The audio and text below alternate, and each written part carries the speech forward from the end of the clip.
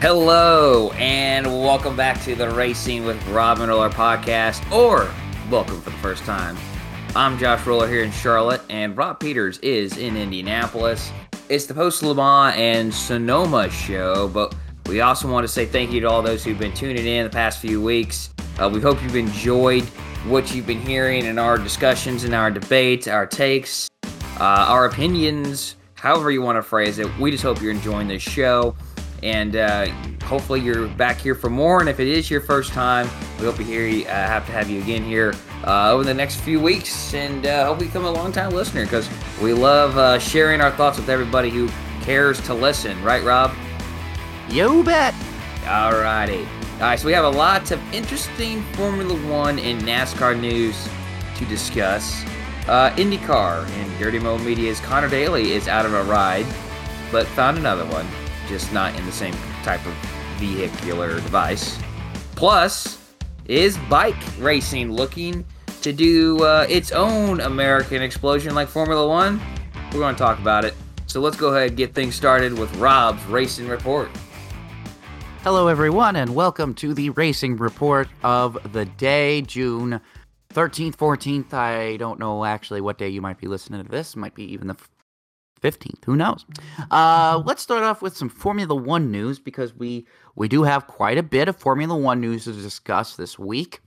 Now, if Josh, I don't know how much you're getting of this down there, but the wildfires in Canada are causing a lot of haze, especially in Indianapolis. I don't know how much it is down there in Charlotte. I know the East Coast is, I guess, a bit worse than the Midwest. I don't know if we got it the other day or not, or if it was just the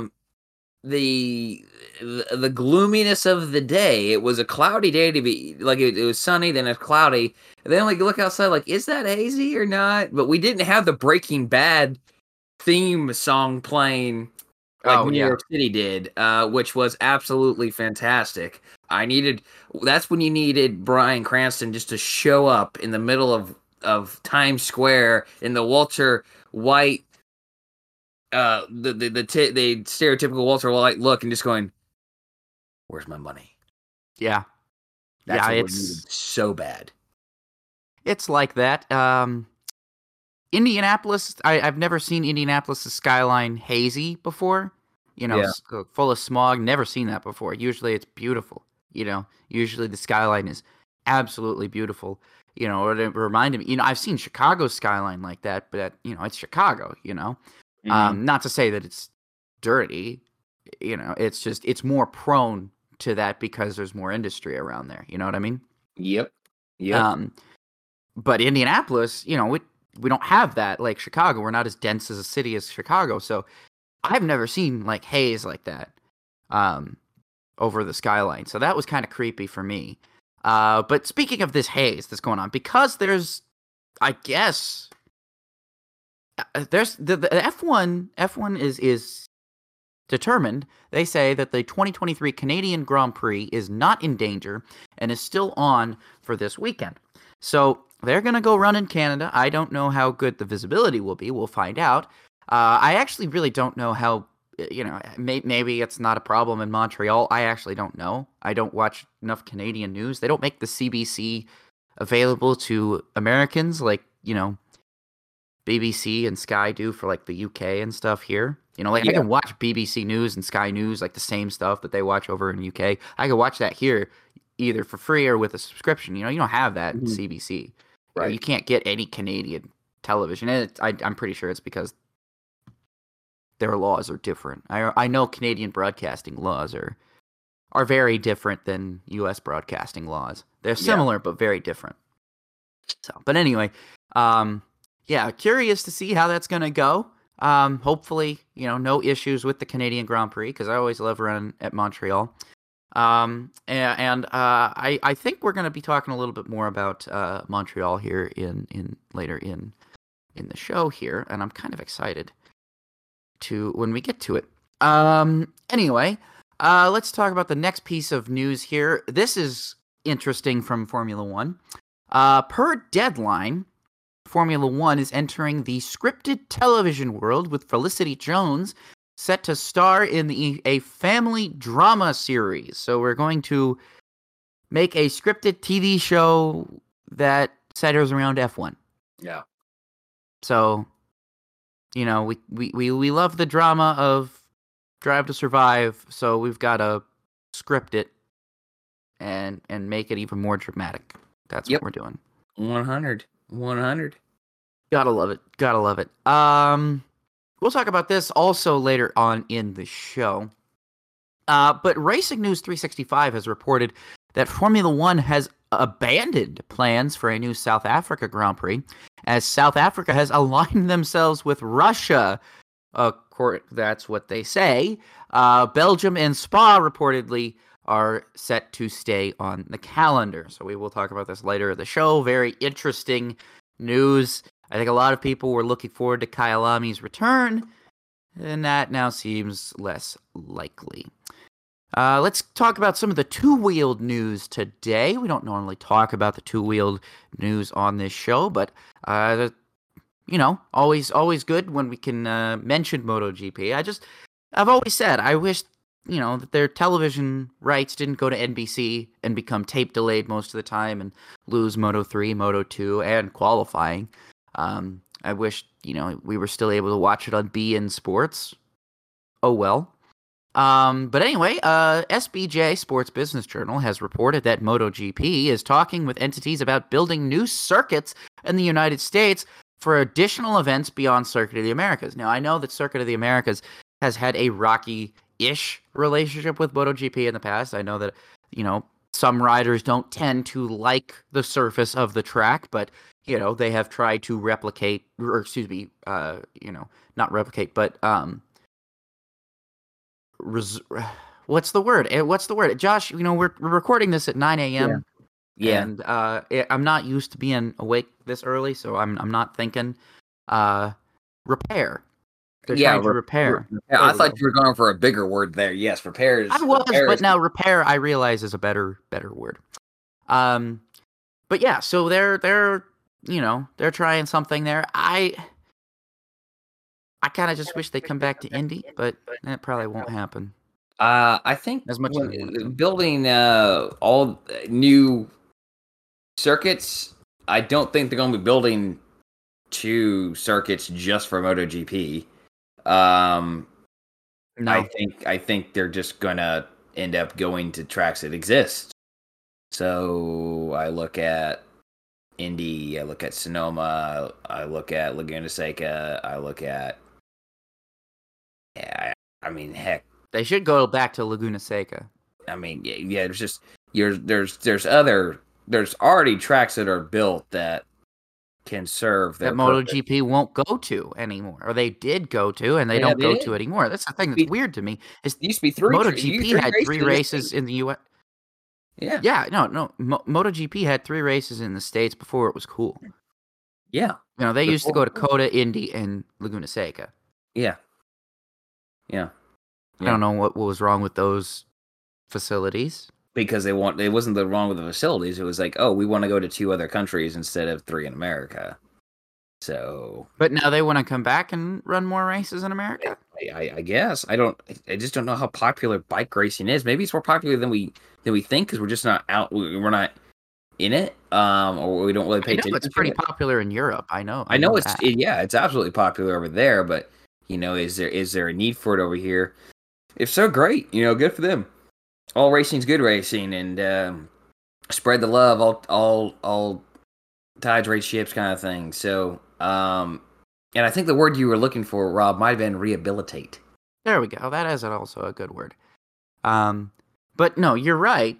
But I think step number 1 for MotoGP to gain any kind of footing in the United States right now would be just to get them a better TV deal. Yeah. As much as I love NBC, like without NBCSN, and even when I had NBCSN for that matter, it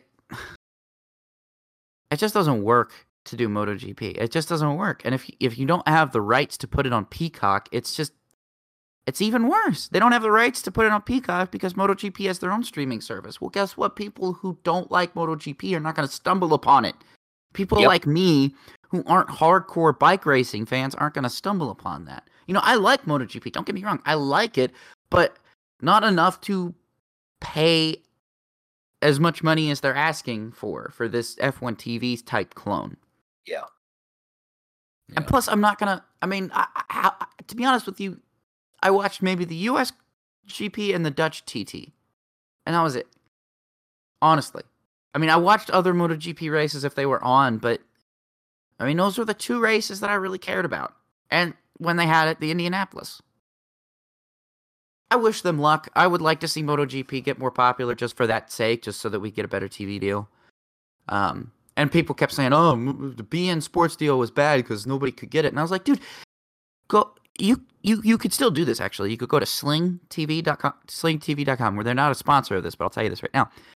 And if you want BN, not that it's worth anything now, but you could get it for like $10-15 on Sling standalone with a couple of other sports channels. Like, for people to say it was expensive is ridiculous. It wasn't. It really wasn't. So, anyway, let's move on into some IndyCar news, because there's a big bombshell that dropped in the world of IndyCar last week, and that's Ed Carpenter Racing and Conor Daly have parted ways.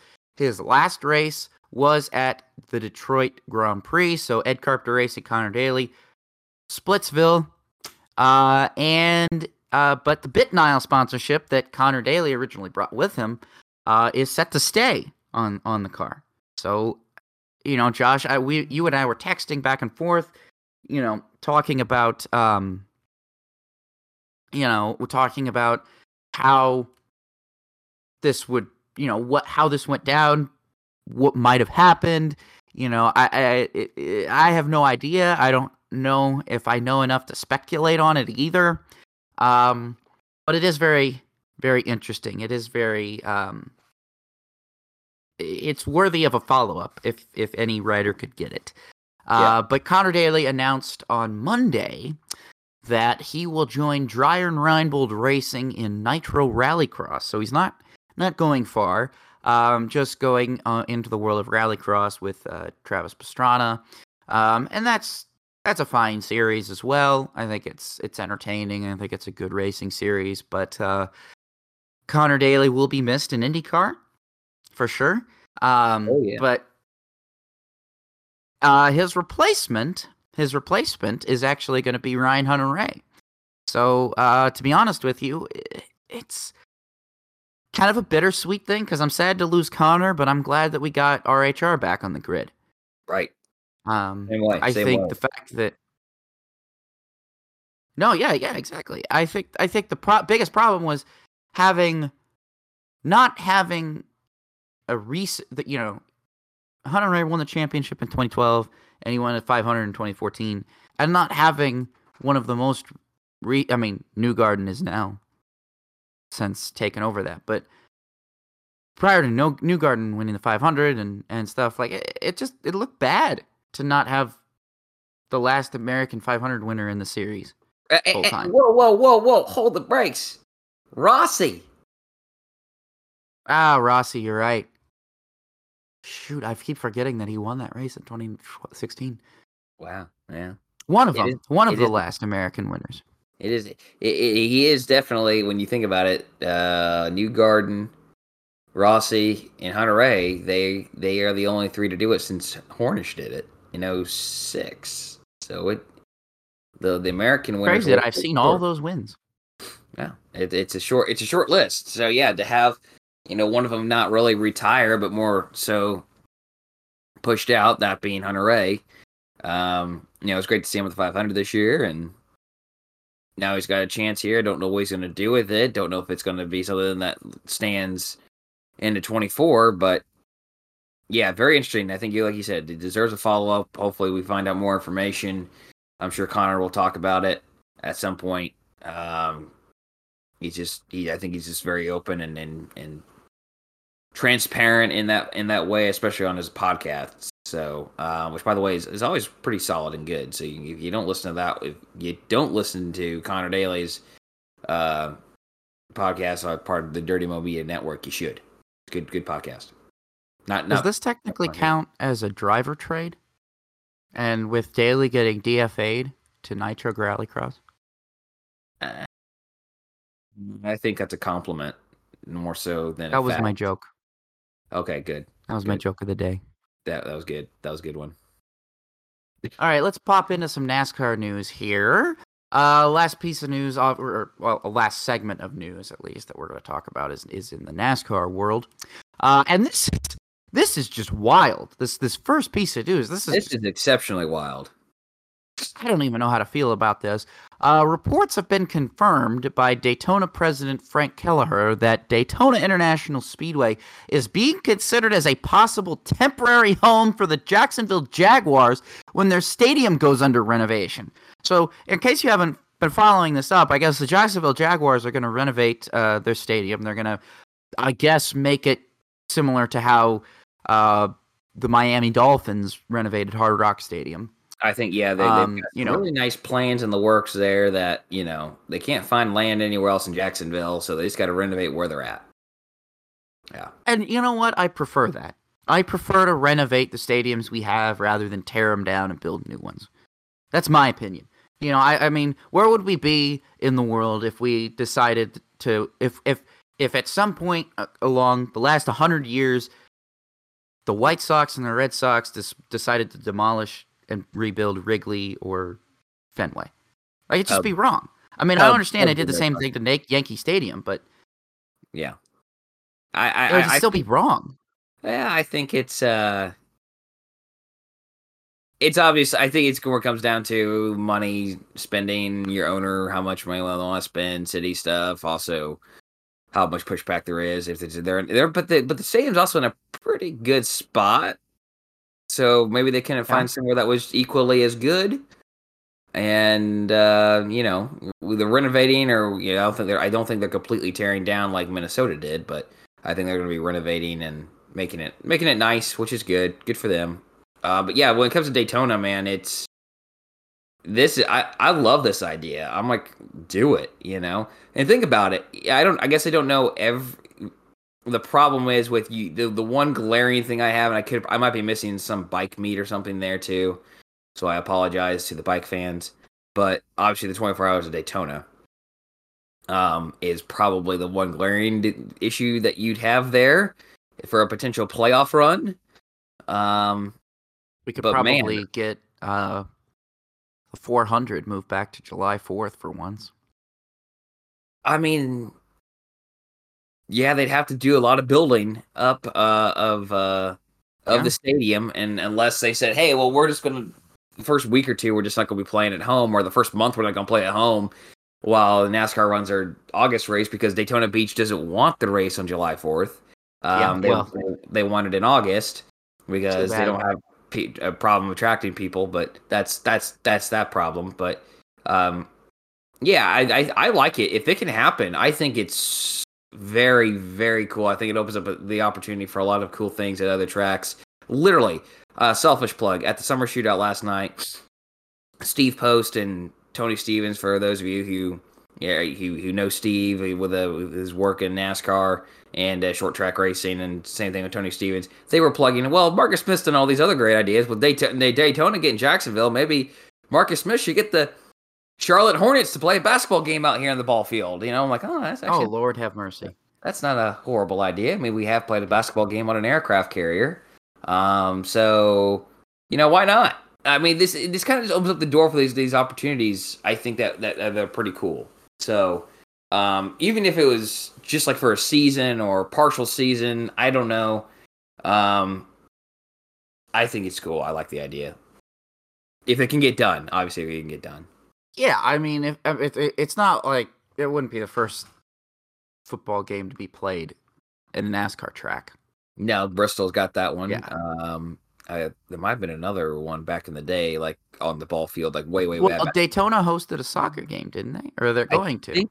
I think so. I do remember that. Oh, I think we've talked about it on the show, but I can't follow it up on that with anything. I don't follow soccer. Yeah, if you listened last week, you already know my problems with the MLS. We do know your problems with the MLS. Yes. I have a lot of problems with the MLS, and Yes, you do. I think there's a substantial. I think people don't want to say it, but that's the reason why they don't watch the MLS. Fair People enough. don't want to say it, but that's the truth.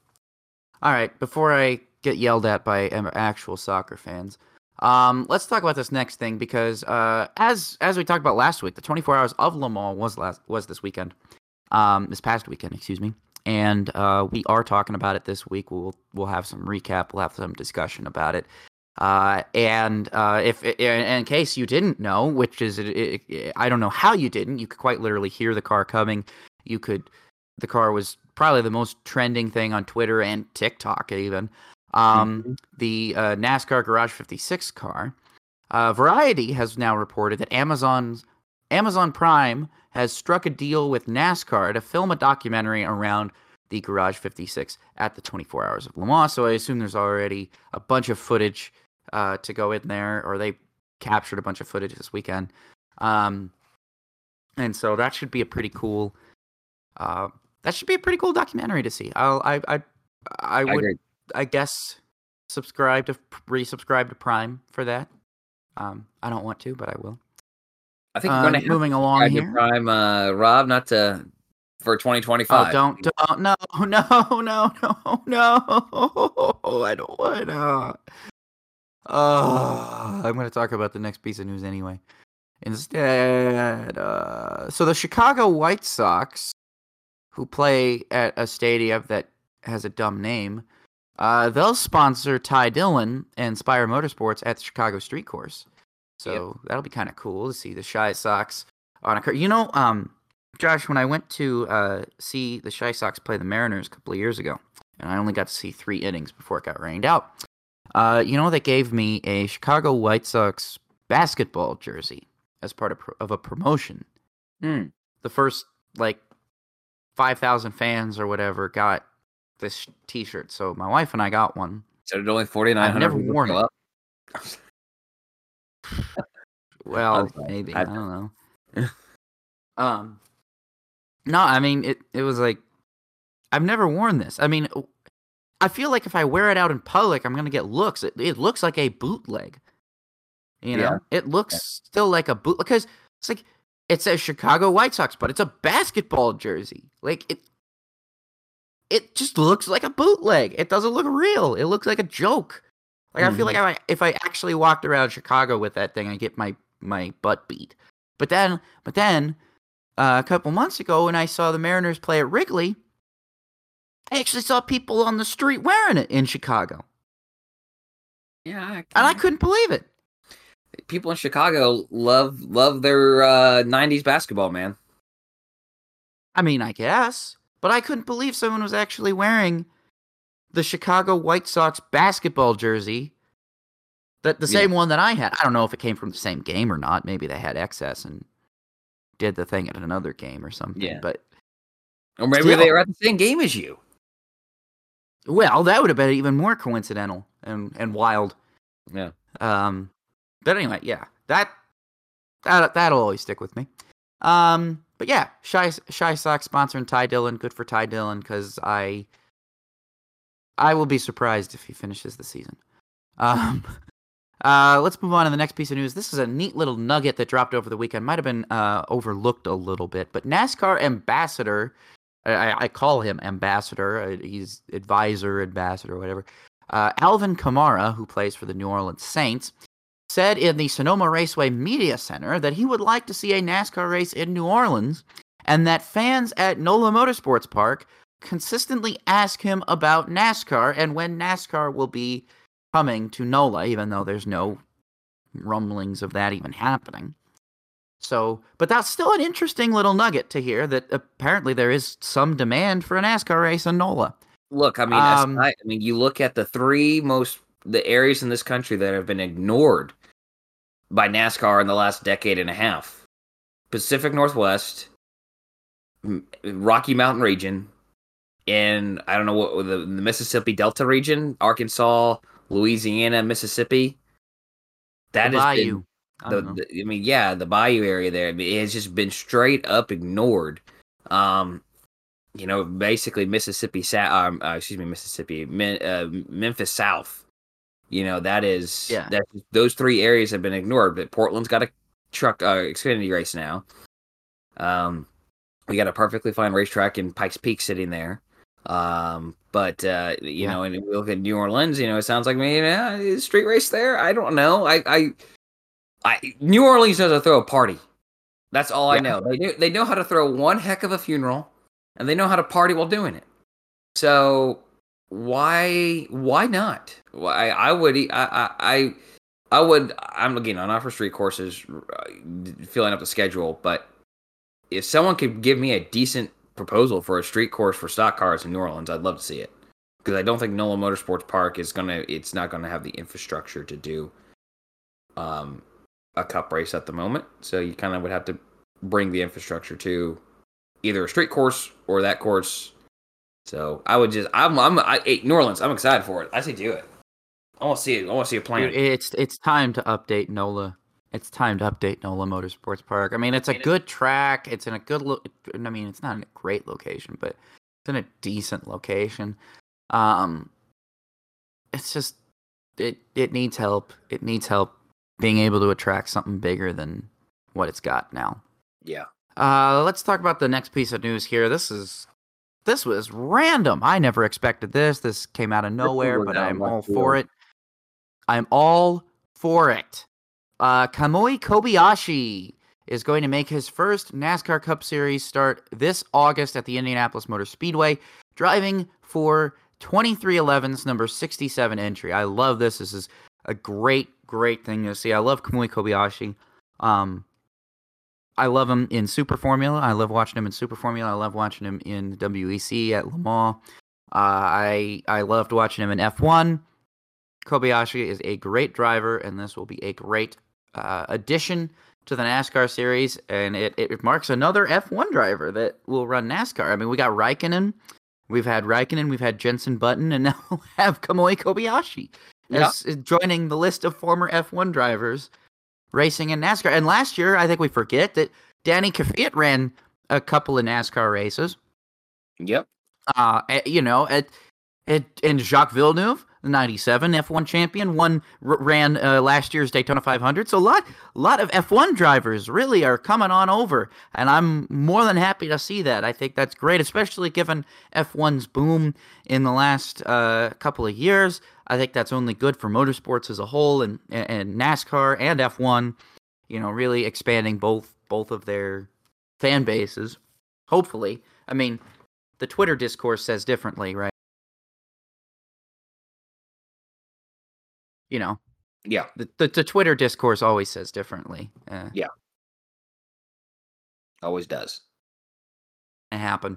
All right. Let's move on to this next piece of news here. Now, this was a little bit more surprising. I didn't see it coming, but, still wishing the best for him. Noah Gragson missed Sonoma with concussion-like symptoms stemming from his accident a couple of weeks ago at Gateway. Grant Enfinger filled in for him, making what I believe was his first official Cup start. I know he had attempted a race before. I don't know if he made that race in 2011. That's a great question. I do not know. I don't think he did. I'd have to look that up real quick. I can't remember. Some people said it was his first start. Some people said it wasn't. I didn't look into it like I should have. I probably should have, but it is what it is. But anyway, yeah, wishing the best for Noah, hoping he is able to recover and be back at the track at Nashville. Yep. Final piece of news here, and we'll talk about this more on the show. I alluded to it earlier when we were discussing how the Canadian Grand Prix is going to go on. But SBJ, the Sports Business Journal, reports that NASCAR has entered talks with Circuit Gilles Villeneuve for a possible return in 2024, including the Cup Series. How about this? We'll talk about this later in the show. This will be part of the upshift downshift segment. Yep. So hold your opinions. Hold your opinions. Or scream them out now. We can't can't hear you. No, you're right. Scream them out in your car. Who cares? Yeah. Right? So Josh, I'll go ahead and turn the show over back to you, and we will jump right on into our featured paint scheme of the week. Absolutely. We've been doing some different paint schemes here lately. Different look at it. We've been doing like specific driver paint schemes. Last week we did the Le Mans, our standout Le Mans paint scheme. One of my favorite things to do on here, I forget when we first did this, but doing a worst paint scheme, worst 2008 NASCAR Sprint Cup Series scheme. That is the featured paint scheme this week. So we kind of combed through. I had one right off in mind, and I kind of went through just saying, like, is there anything else that can top this in my book? And so I love picking the worst schemes. And I know that might sound sadistic to some people. Our paint scheme designers from circa 2008 probably aren't going to like us. But we love doing this. We love, we don't like to talk about the good ones. We like to talk about the bad ones too. So, featured paint scheme, worst 2008 NASCAR Sprint Cup Series scheme. Rob, what did you pick? Yeah, this one was... I scoured J-Ski trying to find the best one, the right one. And I think I came up with one. I came up with one that really I don't like. I don't like it. And it's got to be Dario Franchitti's number 40 Kennametal Dodge Charger. Remember when Dario ran NASCAR? I do. Oh, yes. Yeah, this was a really bizarre time where we had we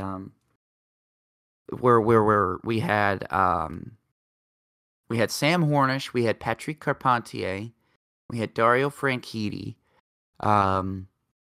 There were rumors about Danica Patrick that would come later, and that would come true 2 years later. Yeah. And then it was. There was Jacques Villeneuve who made even an attempt in 2008. I think he tried to run the 500. So there was that was the original open wheel invasion in the NASCAR world. And Dario came over here, ran some races with Chip Ganassi Racing, and it didn't go so well, not like anybody thought it would. But he did have actually some really good paint schemes that I really liked. The Infirst Target one was one of my favorites. Oh, yeah. Good one. That one, I did like the his car the Fastenal car was good. The Hartford car was good. He had some good paint schemes. Even the one he ran in the Daytona 500. I think that's a bit of a controversial opinion. I think that one's kind of more polarizing, maybe. That one is a bit more controversial. Yes. I liked the baby blue. I liked the powdered blue. It did look good. I mean, I like it. Not my favorite, but I don't dislike it. No, but the one that I do actually dislike is this Kennametal Dodge Charger. So this has to be one of the worst paint schemes he ran. I mean, I don't understand how a car that has full sponsorship is this white. I mean, it's white. It's not even a paint scheme. It's barely a paint scheme. They just threw a can of white paint on here and thought, okay, how can we differentiate this up? How can we make this cool? Okay, let's take a yellow stripe and paint it on the bottom and call it a day. Yeah. And that's what they did. That's what they did. So I didn't like this at all. This was awful. I thought it was awful back when I was younger, back when this car was running, and I still think it's awful now. Now, thankfully, this scheme was put out of its misery early because he ran this scheme basically only once at Martinsville, and he finished 22nd in the spring Martinsville race. And then the car was entered at Texas, and that was actually Dario's first DNQ of the year. So maybe if they just ran a better paint scheme, he wouldn't have DNQ'd, right? Maybe. Yeah. And then this car saw the light of day just once more, this paint scheme, at Richmond. But it wasn't driven by Dario. It was driven by Ken Schrader, because Franchitti, you may or may not know, was injured in a crash at Talladega in the Nationwide Series, broke his leg because was it Larry Gunselman who slammed into him, like ARCA braked right on into the driver's side door, I think. Yes, I believe so. Yeah. But wasn't that wreck caused by was that a Kevin LePage wreck though? It was the same race. It was the same race. Okay. But no, it wasn't the same crash. Dario blew a tire on the backstretch going into turn 3, and basically everybody missed him except for the 91 who was putzing around on the bottom, like on the apron. Dario's car came off the banking, and he just slammed right into it. That's right. Broke Dario's leg. Just straight up broke Dario's leg. That's right. But thankfully, the final appearance for this car never actually had to take the green flag because Ken Schrader ran this car, but because the car wasn't high enough in owner's points and qualifying was rained out, this car DNQ'd. So, thankfully, we didn't have to endure this car for very long. Yeah. All right. Well, I think mine is, I don't know, mine's probably controversial, but it's in this is like a 5-year stint of schemes that just bug the ever living crap out of me. But we picked 08, and trust me, I, like you, comb through, try to find one. Like, can I top my hatred for this paint scheme? Can I do it? And I couldn't. It's Casey Mears' regular scheme, the yellow, blue, and red on that was familiar on Kyle Busch's 06 and 7 schemes, were once again present. Some changes, there were some minor tweaks, but it was essentially sort of the same idea, and it was just uglier than sin. And the way they would change it up with CarQuest or Cheez-It or Kellogg's was on the front was just absolutely horrible. This scheme the original Kyle Busch scheme from 05 was good. I liked it. When I opened up that NASCAR press guide back in whenever that was, January or February, I'm like, this is an awesome paint scheme. Actually, I think it was February because I think my grandpa got it. Grandpa got it for me for a Valentine's Day gift. Believe it or not. But open that up. I'm like, that's a great scheme. Then they ruined it, and they continue to ruin it, and they continue to run a ruined paint scheme. I'm not even going to go into it with statistics because I don't want to give it any more credit than it does. It's horrible. So yeah, Kellogg's didn't have, I don't know, Carl Edwards schemes were okay when he got Kellogg, when Kellogg's went to Roush Fenway at the time. But yeah, when it was driven by Kyle, then Casey for the 1 year, and then Mark Martin, horrible. But 08, this one was horrible by far. Yours is bad. I think mine's worse. So, look, man, I agree with you. When they really started ruining the Kellogg schemes when they started screwing up the front bumper with this blue accent or whatever. The blue like flares, and I'm like, first off, the OG. Nah, it's not really the OG, but is, in my opinion, the best. I'm sorry, is like the 01 to 04 schemes that Terry Labonte ran. Those are my favorite Kellogg schemes. When I honestly do think of Kellogg's in NASCAR, it's that. Then you go to the. I don't even hate the 2000 one. The 2001 was solid. I do like I prefer the 96 era of Kellogg and the cornflakes. The 2001's a little bit more controversial, but I still like it. I don't care what anybody says. I'll still like it. Yeah. So yeah, then they came out with a brand new, fresh look for Kyle, and they had something good, and then they went away. I don't know what happened. So, all right, that's the worst paint scheme. 2008. I think we had two good ones there. And hey, it's full COT era, so can't go wrong picking a bad scheme with that one. So let's go to the upshift downshift segment. You're familiar, you know what this is. If you're new or newer, we'll give you a tutorial, a refresher, a rundown on how it works. Upshift, we agree. Downshift, we disagree. We can throw it into neutral as well.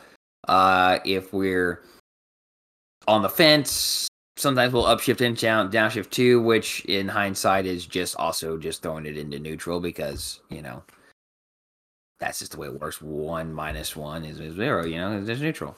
So, first question here. Commercials were a hot button topic again this week in NASCAR. Do you upshift or downshift that TV broadcasters should sell entire races to a specific company in building in NASCAR-related sponsorship advertisements to minimize commercial breaks? You know what? I mean, this one's a tough one because I think we still have to understand the economics of television. We're especially when we're talking about, how expensive these media contracts are and how much NASCAR and other properties are asking, because they have, I mean, let's be honest. I mean, the TV partner is basically subsidizing a whole ton of costs for these by buying these basically overpriced media rights. And they got to make up that money somehow. I mean, they're going to lose money. They're spending so much money that they have to make it back. And how they do it, they do advertising. And people will always sit there and say, "Oh, well, why do they, why do they have to put so many ads? Why can't they just do side by side? Why can't they just do this, this, and this?" And I'm like, it's not that simple. It never has been that simple. Everybody thinks it's so simple. We could just get rid of ads. We could just sell all this. It's like it's gonna be so hard. It's just gonna be so hard to do something like what ESPN does with F1. I mean, look, and the reason why this, and I think I brought this up before, is ESPN pays the bare minimum for F1 rights. Yeah, even though F1 charged them a little bit more, ESPN still doesn't have to actually invest anything. I mean, they get the world feed, the Sky Sports feed, and that's that. They don't have to do anything else. Fox and NBC both have to produce everything. They have to produce the pre-race show, the post-race show. They have to produce they have to hire the camera operators. They have to hire the race directors. They have to hire the talent. They have to hire, they have to pay for the talent. They have to pay for the media hospitality. It's not cheap to do this. It's just not cheap. So, when I look at this, it's, I don't know how you can, I don't know how this is even possible. I think the only feasible way, and Fox has said it, I think Mike Joy has alluded to this before, at the fact that there's, they get less money from the side-by-side. They can't charge as much for the side-by-side. Right. And, that's tough, That is so tough because I feel like if they were able to charge the same amount as for side-by-side commercials as they do for full-screen commercials, I feel like it would save a lot of headaches and a lot of NASCAR fans a lot of issues. But I don't know what they do. I don't know how you can even potentially think about. I don't even know how you do that. Like, it's just going to be so hard. It's going to be so difficult to be able to sell advertisements when the companies know that it's not even going to be the full screen. You know what I mean? Yeah. So, yeah. I don't know what we do. I think I got to downshift this, though. I don't know if that's the way to go. Maybe we do. Maybe we don't. That's just what we got to go. What are your thoughts, Josh? Yeah, like you, it's tough. I mean, the commercials at Sonoma were absolutely atrocious. It was horrible. To me, it seemed like their strategy was let's front load the race with all these commercials, and at the end we'll have less. Well, you're just gonna make people mad if you front load, right? You're gonna turn them off. I was turned off. I was like, okay, screw this. I'm gonna mess with my phone. I was getting turned off by the commercials, and again, I understand, the economics of why Sky Sports can do a commercial-free broadcast in their TV economics, as you alluded to earlier, is different than here, let alone the ESPN deal, able to go commercial-free. I don't know. I mean, there's got to be, what I don't want to hear from someone like, well, that's not the way it's done, or that's not the way that's not the way we've done it in the past. If NASCAR's very inventive. We clearly tried many things. Is there a way we can reinvent how television is done in America via this? I don't know. I upshift that something has to be done at least. Something has to change. The philosophy obviously has to change on how they stack commercials, because to me, like, there's one time they went to commercial 2 laps after coming back, and then they went to commercial 2 laps after a restart. And I'm like, what are we doing here? The commercial with 10 to go was unacceptable. The commercial with 10 to go was absolutely unacceptable, and just it needs something needs to change. So like I'm saying, like, okay, if I'm Fox and I'm looking at the people, like, hey, who has sponsored every single race this year, or has bought sponsorship or commercial advertising in each race this year? All right, you have. All right, you spent the equivalent of a total of 3 races. How about you buy 3 races worth of stuff? Now we have to build in NASCAR related commercials for upcoming races, right? But why don't you buy 3 races worth of stuff, of commercial time, and we will give you build in time. We will put a, let's say it's Coca-Cola banner on the top, whatever. We can, or Coca-Cola presented by Coca-Cola on the bottom corner, like ESPN did, presented by Mother's, whatever it was, Mother's Polish for their F1 races. I don't know. I'm trying to think outside the box to help, because again, racing now at road courses only has 0 built-in cautions. Ovals have 2 built-in cautions for now. I don't. What can we do to limit the interruptions? I think that would be. I don't know. There's got to be something we can do. There's got to be something else that they can try. I know it's we can. TV has evolved. TV's not the same that it was in 1950, right? It's not the same.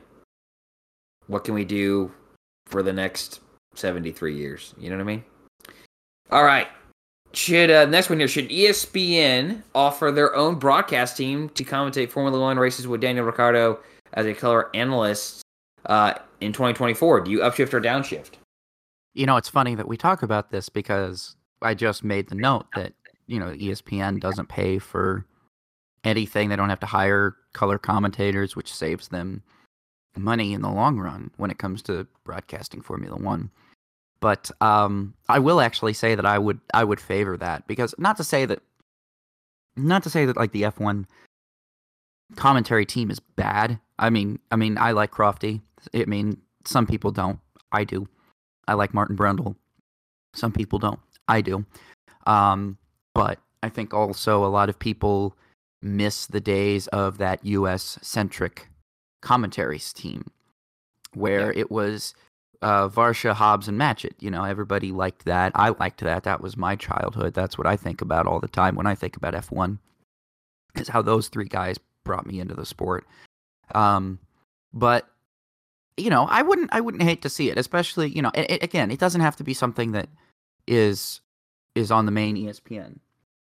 It can be something on ESPN Plus, because they put all the F1 races on ESPN Plus. So you could say, okay, well, if you want to watch the main race, then you watch it on ESPN. But if you do it like like they have the Peyton and Eli for Monday Night Football. Yeah. ESPN does something like this for Formula One. Where maybe it's more entertaining. Because there's a different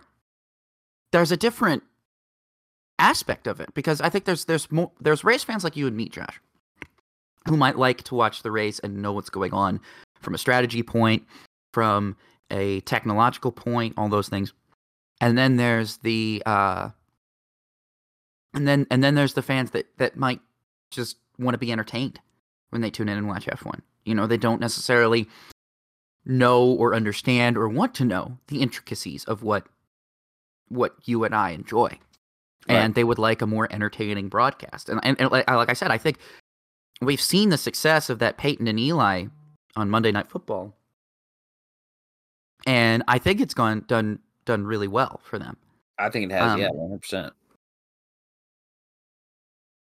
So I think that's probably the way I think they should start going. Because I think it would bolster F1 their F1 ratings and views, overall viewership. Like I said, even if this is on ESPN Plus only, that's still not a bad thing. That still gives people another option and another way to watch Formula One that might be more entertaining, and it could help slow the bubble pop, because we know this bubble is going to pop, right? We know it's going to happen. Okay, this is a bubble.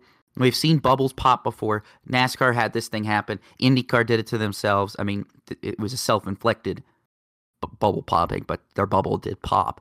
And it's going to happen with NASCAR, with F1 too. I mean, NASCAR didn't necessarily do anything. It was just the bubble popped. The economy crashed. People tuned out. People found different ways to spend their money, and it wasn't on going to NASCAR races anymore. And companies found different ways to invest their money and invest their, their profits in their advertising budgets, and it wasn't a NASCAR anymore. That's just what happened. I mean, we can point to a bunch of other things, but mainly it was that. So, and NASCAR, I think if NASCAR had really capitalized on its mainstream success with something that gave people a different perspective on NASCAR, that maybe gave people more of an entertainment style of NASCAR, I think that would have been successful. But that's why I think F1, if F1 is doing this, then this is the right way to go. Yeah, I mean, I agree 100%. But I don't even know if that could be one step to it. Doing a entertainment take like you have described, which I fully like. But and I know it's cutting in, but what if you add that kind of a flavor? Like, all right, let's go to Daniel Ricciardo real quick with Danny, or the studio, because this could also be a really cheap setup as well. What are your thoughts in this race right now? Getting another person's perspective, because obviously, you said Daniel Ricciardo, he's a recent driver. Martin hasn't been in the car in 30 years or 25 years, whatever it has been. It's been a while. Is my point. And Crofty isn't an American commentator. Is there two people is there a person in ESPN in that can go with Dan Ricciardo that can capture the ESPN audiences that Crofty and Ronald can't? So I don't know. See, I don't mind Crofty. I don't mind Martin either. So, but I understand people who don't. So. I don't know. I think they kind of got a good thing going there, but I would rather see him do some sort of entertainment thing like you mentioned. So I really can't add any more to that other than just to ramble on. So I'll upshift for an entertainment edition like on an ESPN Plus. All right, next one here. The 2024 World Endurance Championship calendar adds an 8th event, drops Sebring International Raceway in Florida, and will return to Circuit of the Americas in Texas. Do you upshift or downshift?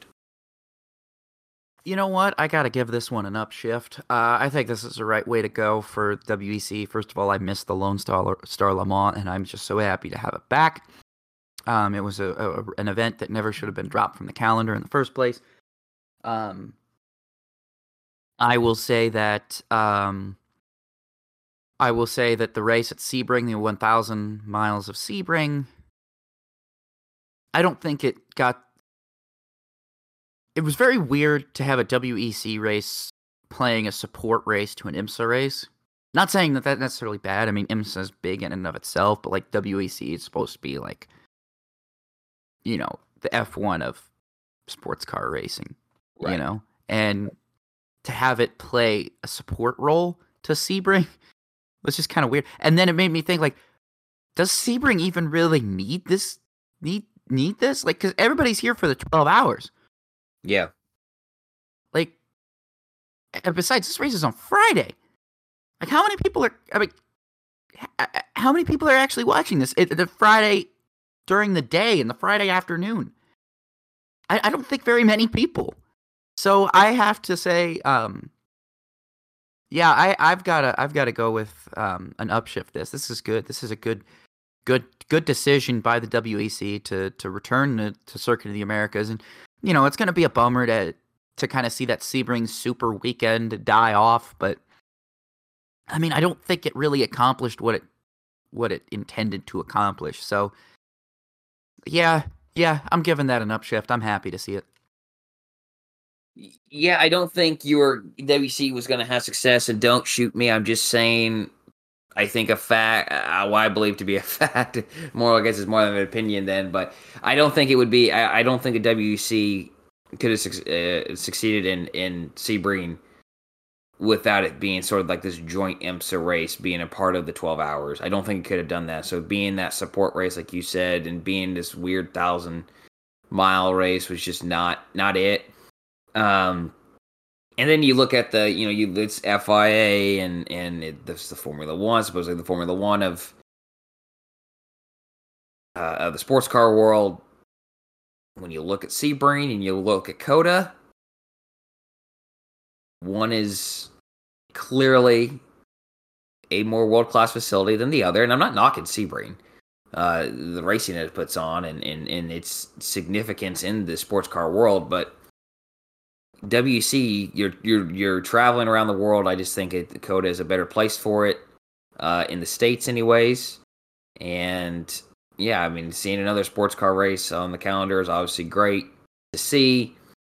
And COTA 100%, more events there. That's good for the NASCAR stuff. That's good for Formula One. That's good for the bikes. That's good for everything at Circuit of the Americas. So kind of hard to downshift that, so it's a very easy upshift in that sense.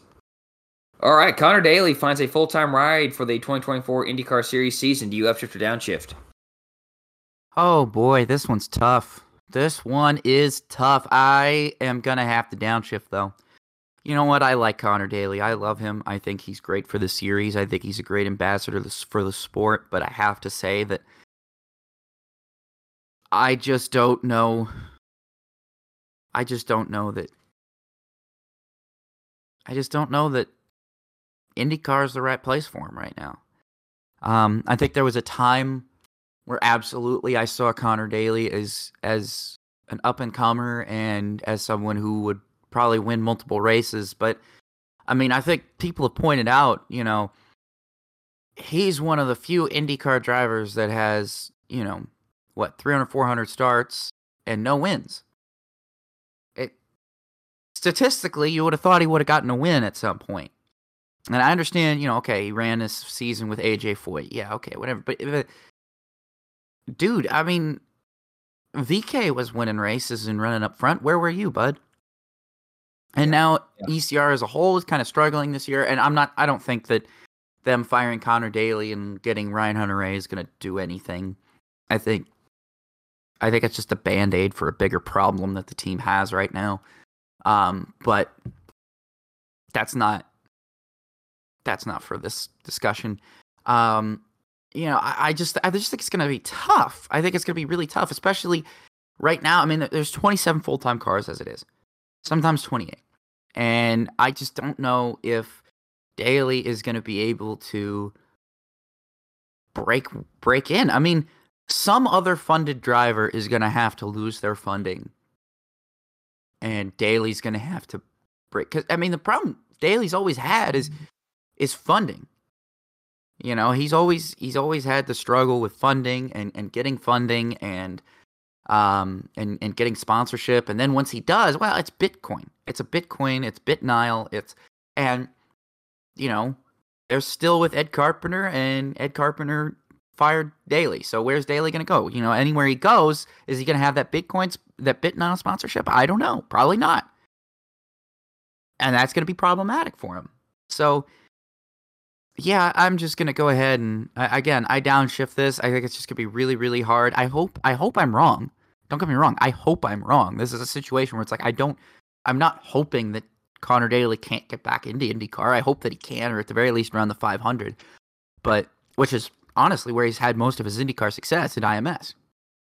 Yeah. He's got one of his best finishes ever in the road course. He's typically a top 10 finisher at IMS. I mean, he finished top 10 this past year.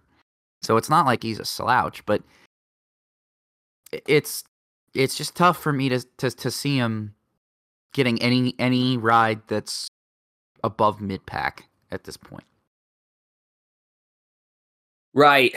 I mean, I downshift too. I mean, look, you can cross off Team Penske, you can cross off Andretti, you can cross off Ganassi, you can cross off McLaren. That's three or four, and 4 cars off the grid right there. So over half the grid is already a no for Conor Daly. Right? I don't see any team adding on the second half of the field, adding a car, and him bringing the new funding to drive it. I think Conor needs to.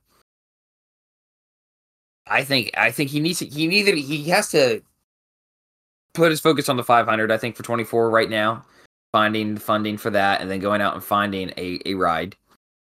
Because I think that, again, like you mentioned, he's had most of his success at Indianapolis, road course or oval, and fans love him there at the Indianapolis 500. Obviously, a hometown boy. I think he's just kind of run his life cycle there in Indianapolis or IndyCar. Maybe try to focus on other things and keep doing your podcast. He's very passionate about IndyCar. I know he is. You can just tell on his podcast he wants what's best for it. He's frustrated with the state of the series, state of management. He wants something better for that, for IndyCar moving forward. He wants to see IndyCar enjoy the same numbers as NASCAR. He wants to see IndyCar, and I think he wants it for all of North American motorsports because he's very critical of Formula One. I think he wants to see American motorsports get the same recognition and appreciation that international series do. I just hope he can find something that he's happy with, that he has a lot of fun doing, and he's able to have at least competitiveness, success, if not some wins. And hopefully he can be in the Indianapolis 500. But no, I don't see a spot opening up for him in the back half of the field for 24. And if you're out of the car for too long, you're playing catch up and you can't catch up. So hopefully he can find one for something for 25 if possible. Who knows? You never know. Of course, we never know what's going to happen with anyone out there. There's been some surprise, like, oh wow, that person's leaving that team before. That absolutely does happen. So maybe something else would come along in his way, and we'll see him in the car in 24. Who knows? We just don't know. But I just don't see it happening, like you, Rob. So I downshift. All right, the next one here, the Belgian Grand Prix at Spa-Francorchamps should be a permanent inclusion on the Formula One calendar. Do you upshift or downshift? Upshift. Next question. Yes, I'm glad that was quick. No discussion needed. Belgium Grand Prix at Spa should be one of the 10 to 15 permanent races on the circuit. Like, there's no question it needs to be there. When you make a calendar up, like, okay, where's the other 10 races coming from? If they're going to do 25 races. Or where's the other 7 to 10 races coming from? Where are they going to be at? Right? Spa is not a part of that part of the conversation. It is a permanent race. So, yes, it would have been great if South Africa had its crap together and weren't aligning themselves with Russia. That it would be great to return to the South Africa Grand Prix back in Kalagami. That would be great. But it certainly shouldn't come at the expense of Spa. It should come at the expense of, one of the Middle Eastern races. But they're writing big checks, and I'm going to leave it at that. On to the next question. After seeing the racing community's reaction to NASCAR's Garage 56 at the 24 Hours of Le Mans, does more of NASCAR's international expansion need to be focused on Europe? Do you upshift or downshift? You know what? This one is very interesting. I do definitely think that this Garage 56 car needs to be preserved and continue to be showcased as often as possible. I had a good discussion on Twitter about it, and I said, I think a good way to do this, not just in Europe but then across the world, I said would be to take this car and run it at Goodwood. Run it in the Goodwood Festival of Speed. Give people another opportunity to see this thing. Give people another opportunity to hear this thing. Because I think a lot of people who are at Le Mans had such a huge reaction to it and such a positive reaction to it, and it generated so much buzz that I think NASCAR would be silly not to capitalize on it. And I even said, don't just stop at Europe, go one step further. Go showcase it over at Goodwood, but then go down under and have it run demo laps at Bathurst. Yeah. I'm not saying, just run demo laps. I mean, this wouldn't be the first time demo laps would be run at Bathurst. I mean, it's very common. I mean, this is a Chevrolet car. Chevrolet is in supercars now. I think it would be a great way to cross promote. I mean, you've got SVG running a NASCAR race coming up here in a couple of weeks. You've got Brody Kostecki in talks with it. I think it would be a great opportunity. It's a great opportunity to bring everybody together. Bring the whole motorsports world together behind this hulking beast of a cup car. Yeah. I mean, I loved it. To be honest with you, as much as, and this is maybe, I'm trying not to get off topic, but this might be a little bit off topic, but I loved watching this car at Le Mans. I have always enjoyed watching Le Mans. I'm always excited, to watch the overall battles. I always like watching the GT battles and everything. But with this, I was just constantly wondering, where is it? Where is this car? How far has it moved up? And I just kept being amazed. Like, it just kept making its way through the field. It just kept passing cars. And then I keep seeing videos on Twitter and on Instagram and people posting TikToks to Twitter so that I can see them because I don't use TikTok. And just all of these shots of this car, the car passing GT cars and LMP2 cars with ease. I'm like, this is awesome. This is so cool. This is this is probably the coolest thing I've probably ever seen at Le Mans. And I've seen a lot of cool things at Le Mans. Don't get me wrong. I don't want to discount anything. There's been a lot of cool things that I've seen at Le Mans. I don't want to discount anything. But, I mean, this has got to be up there, if not the coolest thing. Right? Just because, just insane. A cup car was running around Le Mans.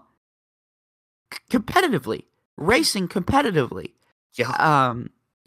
It's so cool. I just think they've got to capitalize on this. And I think that they have a great opportunity to do that. Like I said, run this thing at Goodwood. Run this thing a couple of demo laps at Bathurst. Maybe, I don't know. I don't know of what other places you could probably run it. But, I just upshift this. This is a great thing. And, I know that they say, okay, it might be, I found out later, as much as I want like a whole, road racing series with these cars, I guess that would be highly expensive and almost not worth it. But I still think that preserve this car and make sure it keeps running so that we can show what NASCAR is now to the rest of the world. Oh, yeah. I mean, look, I think I know, first off, let me start with this. I know NASCAR wants a standardized car for its international series. So the Brazil series, Mexico series, the Canada series, the European Wheel and Euro series. Yes, thank you. I always mix up the modified them. I always like to pretend that it's a modified series over there in Europe. I'm sorry to everybody in the modified community. Yeah, I know they want a standardized car. I don't think this is it, but there was a lot of people there in Le Mans that were like, "Wow, I think this car changed the opinion of NASCAR to people." Now the sad part is they went around and they maybe turned on the race on Sunday, wherever they were in the world, and watched the Sonoma race, and we're like, what the heck are we watching? Again, we got a lot to work on the actual next-gen car, clearly. But I hope that the people there are like, okay, let's look closer to NASCAR.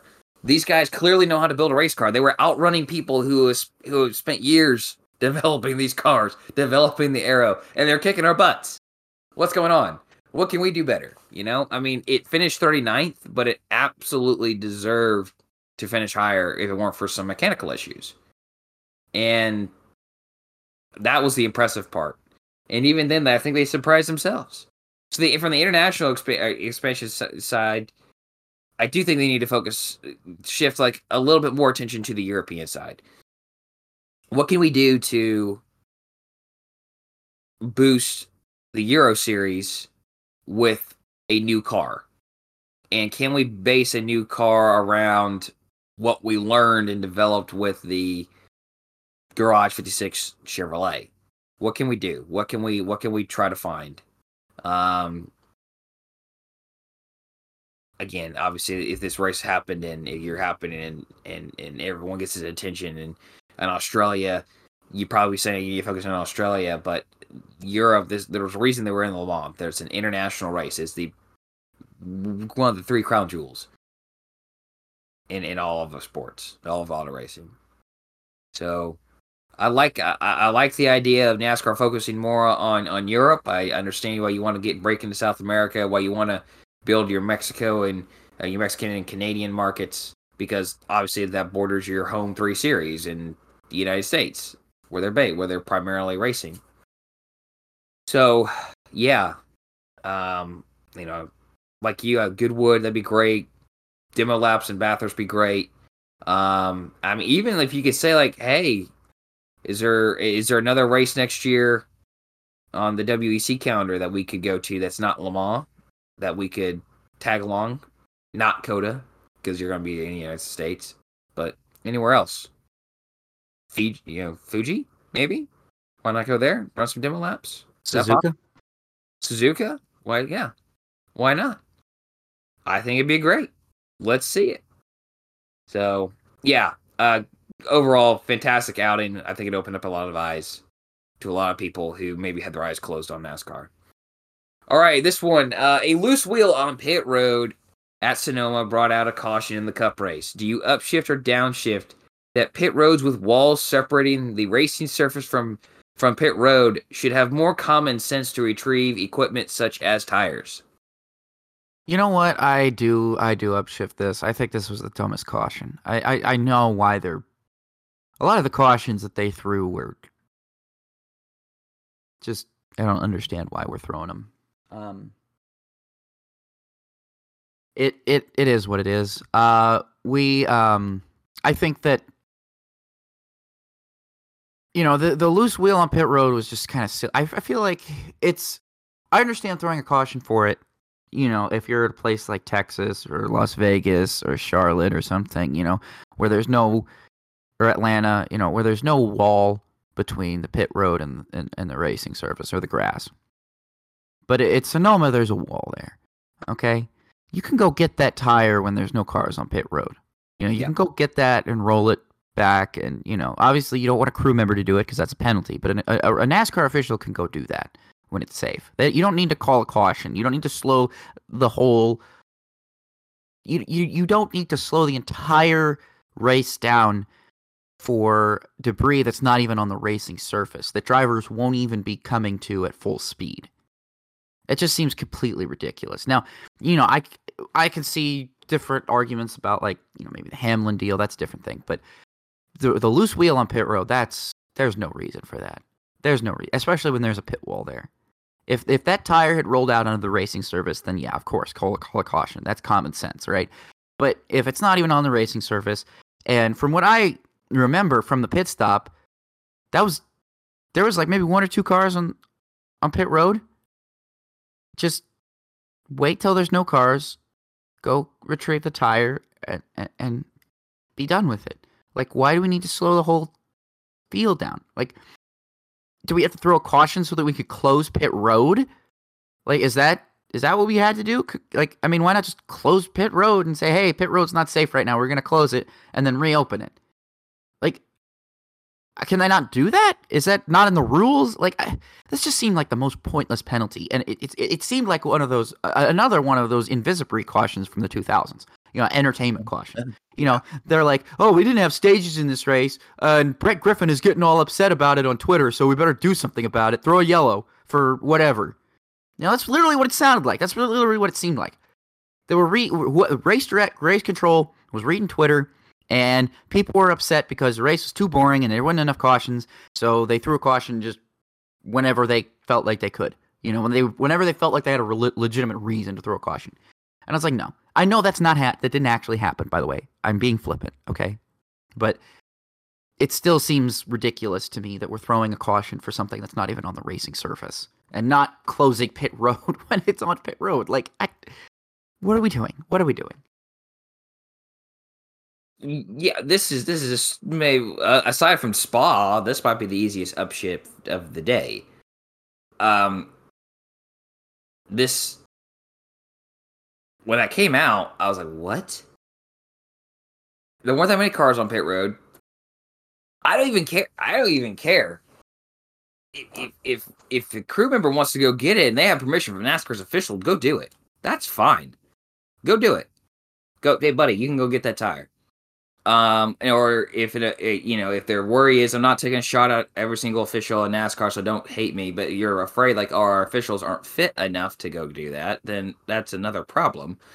But you gotta have that was not a caution. That was absolutely an entertainment caution, and I'm so removed and from where that was in the race, but that's a very silly thing to have potentially play effect on strategy.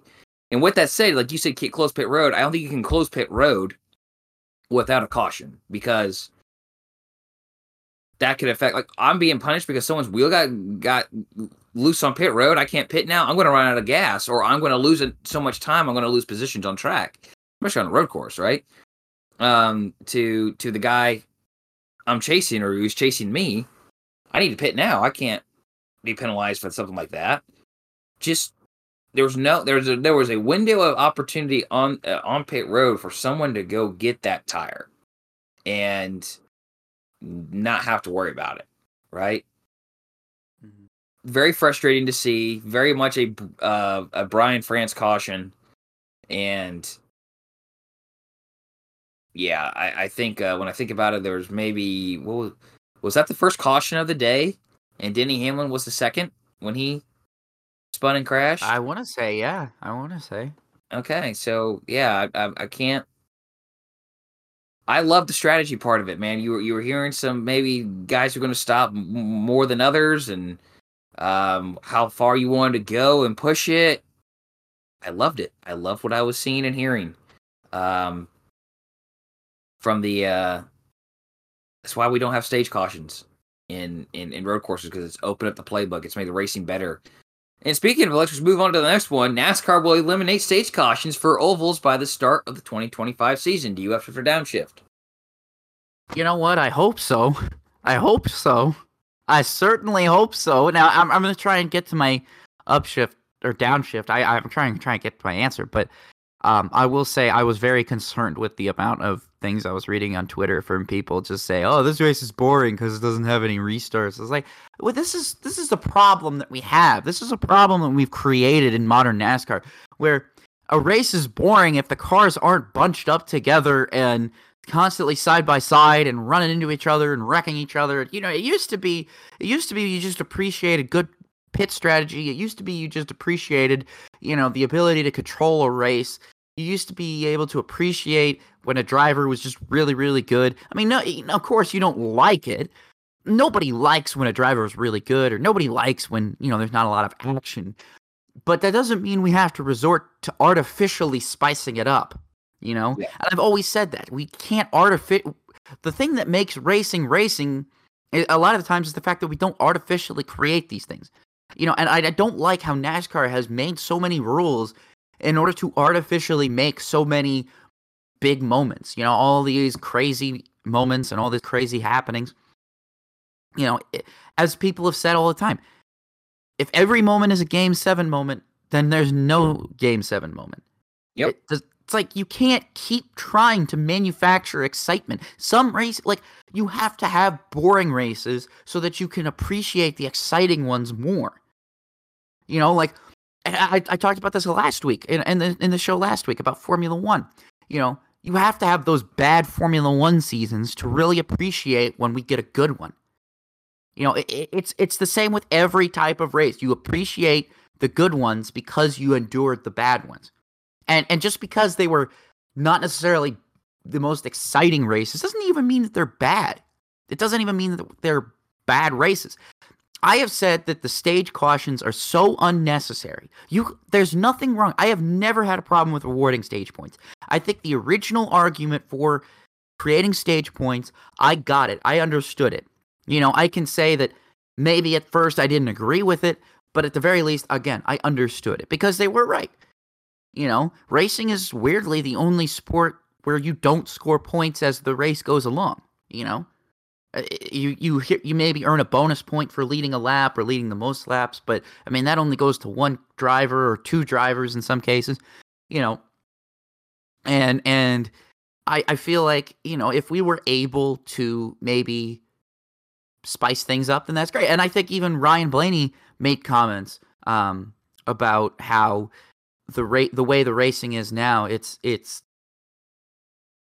all down. The racing is more aggressive and drivers more aggressive because of the stage points, because of the emphasis on running well. I mean, they said you can't just give up a spot anymore and just get it back. Yeah.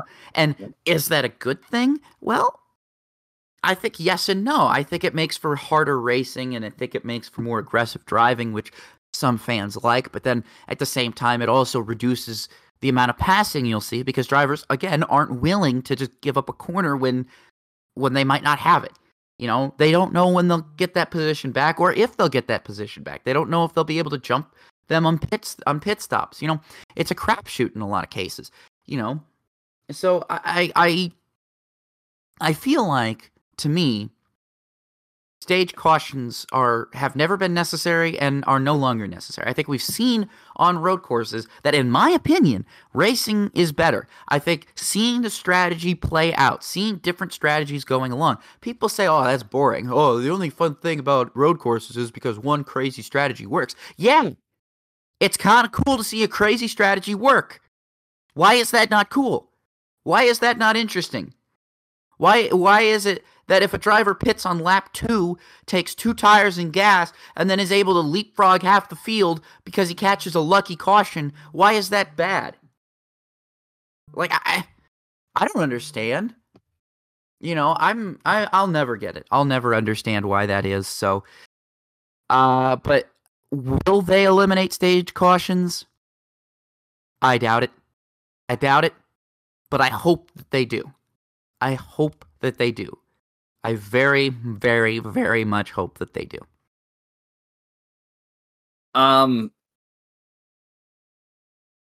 Let me think about this. First, a little comment, actually, what you said there, the lucky caution, someone leapfrogging. Let me just say, Eli Manning, 2 Super Bowls.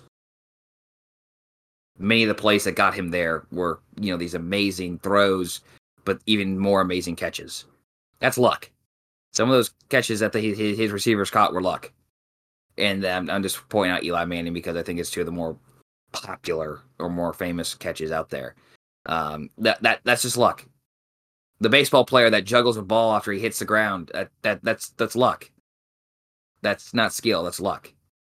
And that's where it stops people 2 runs from going in. That's luck. So it's just NASCAR's version of stick and ball, where when a caution comes out, a legitimate caution comes out, I might add. And it helps a guy who has been slow and struggling. Their strategy worked out. They pitted at the right time, or they didn't pit at the right time, and they waited. Whatever the case may be. That's what's great about the strategy with road course racing we're seeing here. But I think that magic can still happen on ovals too, where you're not playing out. You can listen in the broadcast at Coda and Sonoma. I wasn't able to watch the Xfinity race at Portland, so I really wasn't able to see it. The truck race, the truck race is the same there too, and the Xfinity and truck race at Coda. The strategy, the amount of strategy that the commentators can then talk about is opened up. They're able to say, well, we have a lot more to talk about now because it's not so straightforward on the pit strategy side where, all right, guys going to pit at the end of stage 1, they're going to short pit, they're going to pit at the end of stage 2, they're going to short pit, and they may or may not pit at the end of stage 3, depending upon how many cautions come out. Well, now you're like, well, how far do you want to run? Do you want to short pit, gain time? Do you want to run certain stint longer? I mean, just look at IndyCar. Now, IndyCar's got 2 tire compounds, I understand. But they have the same thing, and they don't have stages. It's exciting. I hope the same thing. I like you. I don't know. I think a lot of it will come down to... I think a lot of it will come down to how the next few road course races play out. You talk about the people who complain on Twitter, like, oh, this race isn't exciting because today's cautions. But you have the people like us who are like, this race is boring because there is stage cautions. NASCAR's going to cater to whoever's talking and complaining about the time. That's also a fact as well. So I don't know. I hope I'm going to go out there. I'm going to go on a limb and I'm going to say yes. They're going to get rid of it because I think the drivers and teams are going to be like, we don't need this. It's going to be more exciting. And that's also going to make the crew chiefs earn their money more because they'll have to create their own strategy. Again, you know what? While we're at it, I'm going to take a jab at it. Take away SMT too.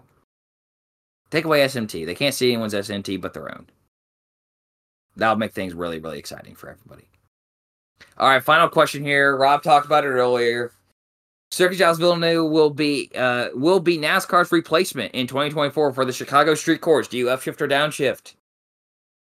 This is a pretty easy upshift. I think this is exactly what NASCAR is doing. This is a contingency plan. It very much seems like this is a straight up contingency plan for them.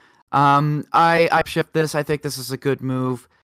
If this is the case, we don't know for sure if it's actually going to replace the Chicago Street Course. But again, given everything that has happened, all of the pushback, all of the new government changes within the Chicago area, it's very unlikely that the Chicago Street Course will come back for next year. And in the event that it does not come back, the best thing I think is to put it on Circuit Gilles Villeneuve, because a lot of people don't really realize this, but technically it's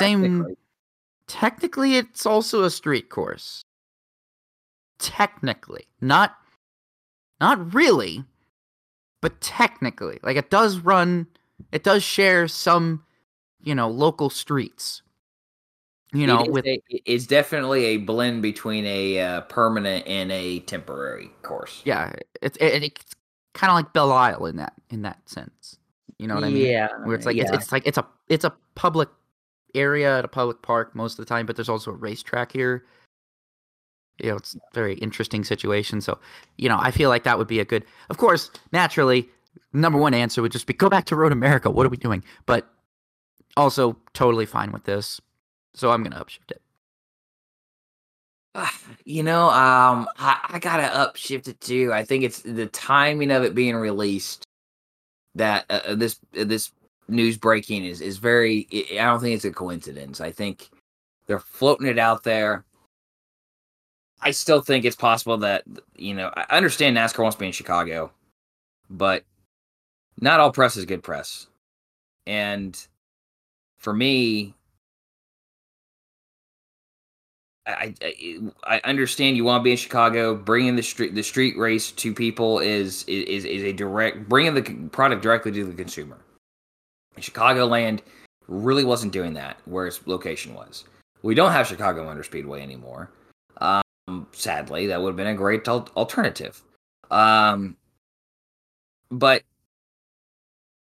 where your options of putting it in a picturesque, aesthetically pleasing place in Chicago are exceptionally limited, and you're basically limited to where you're at. because you can't close down every major freaking road in Chicago to do it, right? But yet again, there's just so much public pushback on this race. And then you have the government isn't supporting it. The government isn't supporting it because they don't want it. The government isn't supporting it because I think Chicago's being taken for a ride. The deal clearly favors NASCAR. I think by the end of it, I think once the race is over, we're going to hear a lot more news about Chicago's future, Chicago Street Course's future in NASCAR. Does it relocate to a different place that isn't as really good for NASCAR and the aesthetic part, or does it leave Chicago altogether? I think Montreal is a great location for a NASCAR race. The track is very suitable. Bring Cup, bring Xfinity, have a heck of a weekend there, and be the first Canadian race since COVID for NASCAR, 3 national divisions, and the first Cup race in Canada in 50 years. I actually think Richard Petty's first Cup race was in Canada. I think it was in Toronto. So, yeah, I think it's a replacement. I think this is, like you said, very good word, contingency plan. And I think it's a good contingency plan. It's not a bad one. Now we just got to figure out what they're doing in SoCal, and we'll be good to go. All right, that was the Upshift Downshift segment. Rob, run us through the weekend wrap-up. Ooh, let's talk about the weekend wrap-up, because there were races. Lots of fun races. The 24 Hours of Le Mans was this weekend, and what a race it was. I was thoroughly entertained from start to finish. I think the things that I loved the most about this race was I love the hypercar. I absolutely have fallen in love with hypercars. I am so thankful that we have finally been able to come together and create a prototype platform that can be embraced by all different kinds of car manufacturers and from all across the world, where we could bring together IMSA, the ELMS, and the WEC. We could bring them all together, and we can run this one formula and compete at Le Mans. I mean, I just seeing Ganassi and Penske running out there with the likes of Ferrari and Toyota. I loved it. I thought it was awesome. I mean, to me, that's you're not gonna top that. I mean, that is some of the coolest racing, I think, around. And then, you've got the GT battles, which are, they're okay. They're fun, There was some good GT battles, but the hypercar, man, I just loved how, too, it wasn't, from the beginning, it wasn't always going to be Ferrari's race. Like, yeah, you kind of figured Ferrari had the advantage, but you always knew something, you didn't know what was going to happen. Yeah. It wasn't a guarantee for Ferrari, and I really liked that. They faced some tough competition throughout the race, and I really enjoyed it. Now a lot of people were making comments about the coverage of it, and I've always said, it's not awful, but I really don't like how sometimes it's rich. This coming from me, because I'm probably someone who gets off topic more than anybody else, but really it can be kind of frustrating when you're trying to follow the race and trying to follow what's going on, especially during the overnight hours, and the announcers are just going on about something completely unrelated to the race. So, and I understand that, like we talked about F1, wanting to bring entertainment to people, and I understand that, but it's like, I still want to know what's going on in this race. There's still developments happening. There's still, things happening. Cars are making pit stops. There might be cars going off, drivers making mistakes. Keep me up to date with that. Don't react when the camera changes. Keep me up to date on that. That's probably my only biggest issue with that. And I saw that the Eurosport Eurosport had Lee Diffie. And I want to know why Eurosport gets Lee Diffie, but we don't. Like, this is not fair. Apparently, the only way you could listen to Lee Diffie was if you subscribed on the Motor Trend Plus and watched it that way. I guess that was the only way you could hear Lee Diffie. And that kind of bummed me out because I totally wanted to listen to Lee Diffie the whole time. I was like, yes, I would prefer. I mean, dude, Lee Diffie calling IMSA races is great. And so I'm just hearing these clips of Lee Diffie calling the Le Mans, and I'm like, dude, this is already so much more engaging for me. I don't know. To each his own. But yeah, again, hypercar class, so much fun to watch. Absolutely loved it. Also, kind of funny to see some of the smaller teams, kind of fall apart. And I forgot to mention this. Shoot, I meant to mention this in the news segment, but it was actually announced at Le Mans that the LMP2 class is going to be going away after next year. They're going to be doing away with the LMP2 cars, in at least at Le Mans, from what I understand. Mainly because there's just so much interest in the hypercar regs, and there's so much more, entries in hypercar that they're getting the grid is filling up too much. They have too many cars entered now. So what they decided to do is scrap LMP2 to just expand the hypercar. So that, again, no issues there. LMDH formula is perfect. I love it. No notes. But I would be remiss if I didn't mention the winners overall of the 24 Hours of Le Mans.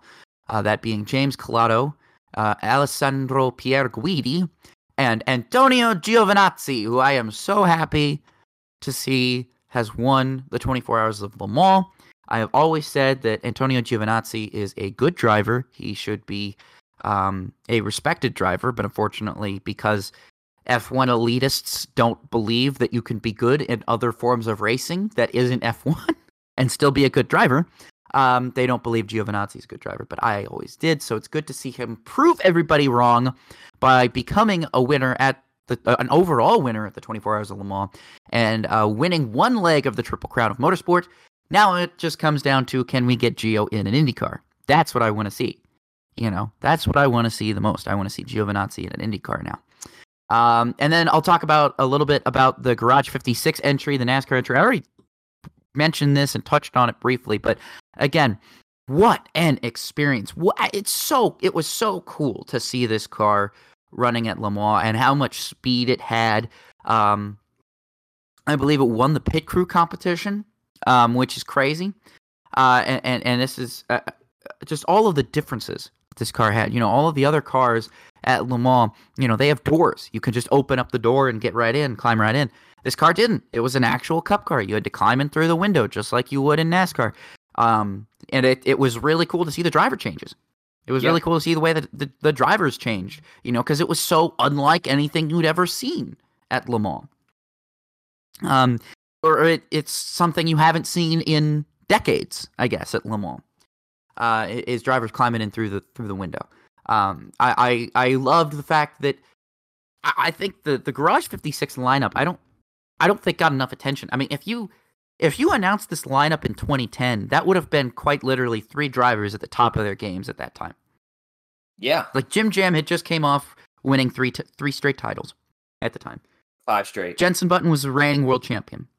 And I want to say, I don't know if I'm right, but I want to say Rockefeller was coming off either a Le Mans win or maybe something of equal stature. Yeah. I actually haven't looked that up. I should have looked that up before I did that. But, I mean, those 3 drivers were quite literally at the top of their game in 2010. And now they all come together for this Garage 56 entry at Le Mans. And I cannot get over that. How if you had told me in 2010 that those 3 guys were going to run a cup car at Le Mans in 2023 and have it be faster at one point than all the other GT class. Like, I'm serious. I went to bed I didn't say I went to bed. I fell asleep, I should say. I fell asleep around 3 in the morning. Right before 3 in the morning. So it was about a little past 2:30. And that was right as the Garage 56 car had passed every single GT car and was quite literally competing in the overall standings with the LMP2 cars. Yeah. Which is just, that's insane. That's crazy. It's faster than all the other GT cars. And then it was even, it was faster than a few of the LMP2 cars in straight line. That was the coolest thing, is watching this car. I think the thing that I loved about watching this car was the fact that you could very much tell it was a Cup car. It was heavy. It didn't have downforce. It didn't have, some of the things that the GT cars and the LMP2 cars had. So when you watched it going into the corners or going into the chicanes, obviously it lost time. Obviously the car was losing time. But then as soon as they got out of the corners and onto the straights again, that car just blew by. And it was all about, like, passing with the Garage 56 car. It was just all about straight line speed. Like, if you can catch the car on a straight line, and then stay with them through the corners, then you can catch them on the next straight and pass them. And I was just so fascinated watching that, because I've just never seen a car that is that slow in the corners be able to then have that much more horsepower on the straightaways. I don't see that. That is not something that I see very often. So it was just really fascinating to me. So I'm going on and on about this Le Mans. Josh, I don't know how much of Le Mans you watched. Did you watch? Were you able to watch any at all? I really wasn't able to watch any at all. A lot of what I watched was just simply from social media, but it looked like, what I was really focused on, because I just don't know enough about sports cars. I mean, I appreciate the race and I appreciate its history, I appreciate its significance in the racing world. I just don't know a lot about the drivers and the World Endurance Championship. Obviously, the hypercar was pretty cool. I think that's a really cool, as you mentioned, you should kind of be able to bring everyone together in the manufacturer side. I think you could see even more entries next year for that class, and for the Garage 56 stuff. Also, what I was really focused on, again, we mentioned earlier, what a great showcase for what a next gen car can be. In NASCAR, I think there's a lot of people who walked into the paddock there, walked into the grandstands, that really look down at NASCAR and they're like, what is it, guys? A bunch of guys turning left, Well, we can make a car that turns right and kick your ass at the same time. Yeah. And we don't plays have Freebird. Yeah, we exactly. We don't have the outright power and speed and downforce aero of a hypercar, but a comparable car. We're gonna go out there and beat you. So I don't know. I'd love to see this thing run the 24 Hours of Daytona. That's what I want to see. I want to see it run 24 Hours of Daytona. I want to see Ford and Toyota build one, and get a star-studded lineup of NASCAR drivers competing in that thing. For Chevrolet drivers, Ford drivers, and Toyota drivers, go out there and have fun, and have a little mini class of their own out there. I think that would be freaking fantastic. So, great stuff for Preaching to the choir here.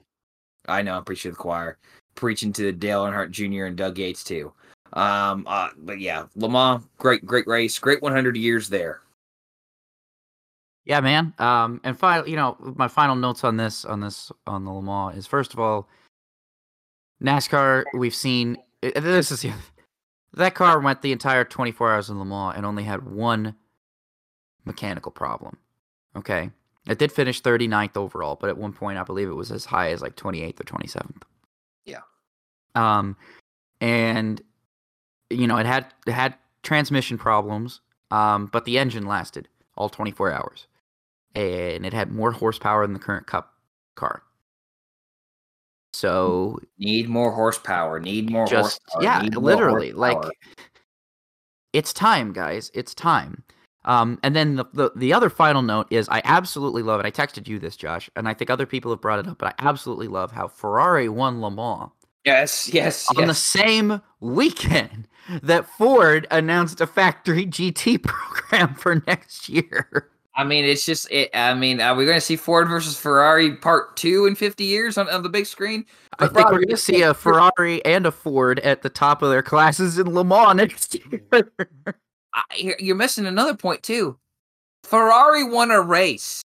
That's true. They did. Carlos and Charles must be like, what in the world? What? This is the thing that bugs me the most, I guess, a little bit about this is I'm so disappointed more F1 drivers don't compete at Le Mans. I mean, the week is free.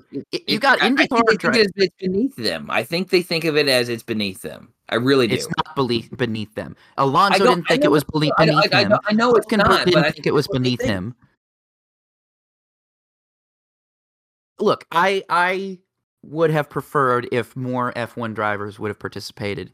Because it's like you got NASCAR, I got a NASCAR driver in Jimmy Johnson. You've got IndyCar drivers. Scott Dixon was out there. Simon Pagenaud was out there. I think Kyle Kirkwood was even out there. You had these drivers from all over the world. Formula E drivers were running here, obviously. I mean, that's basically their number one thing anyway, is WEC. But it was like, where are the F1 guys? If we just had some F1 guys, I think we could have, if it's my opinion, hey, Ferrari, next year, put Charles Leclerc in a hypercar. Yeah. Give him something to but watch it break down. Watch it break down if that's the case. It'll break down with him in the car in the first 10 corners. As soon as it'll break down during his first stint. It'll be leading the race with like someone else, like Gio or something, and then it'll break down as soon as Charles gets in the car.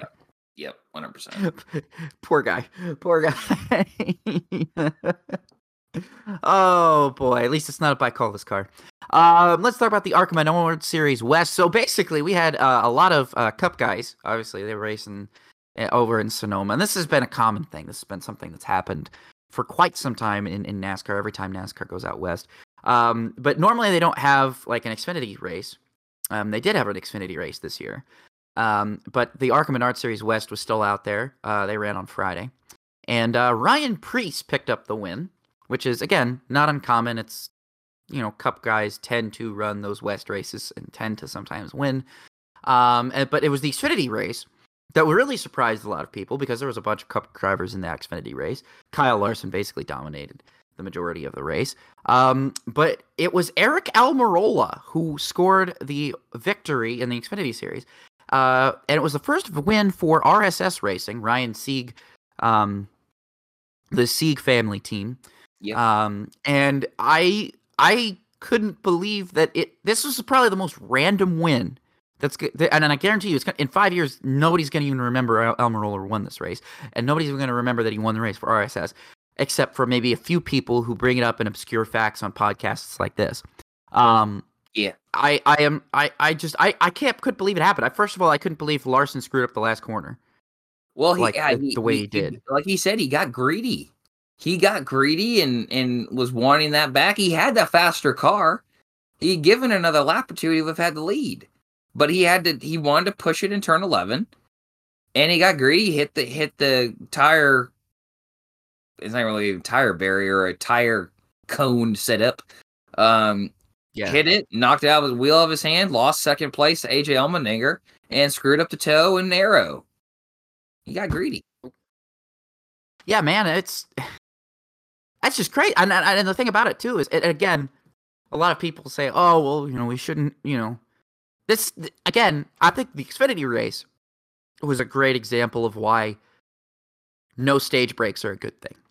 I think the Xfinity race, with cars that, can pass a lot easier than the Cup race, this was a very engaging race. Like, it kept my engagement the entirety of the race.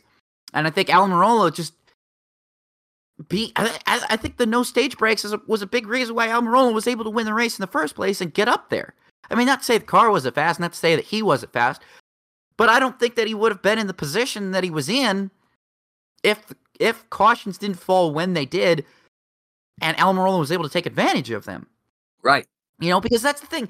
The thing about stage breaks is they're predetermined. So teams know that there's going to be a caution at two times during the race, so they map their strategies out like that. When you take away the ability for teams to know when cautions are going to come, then that creates more gambling.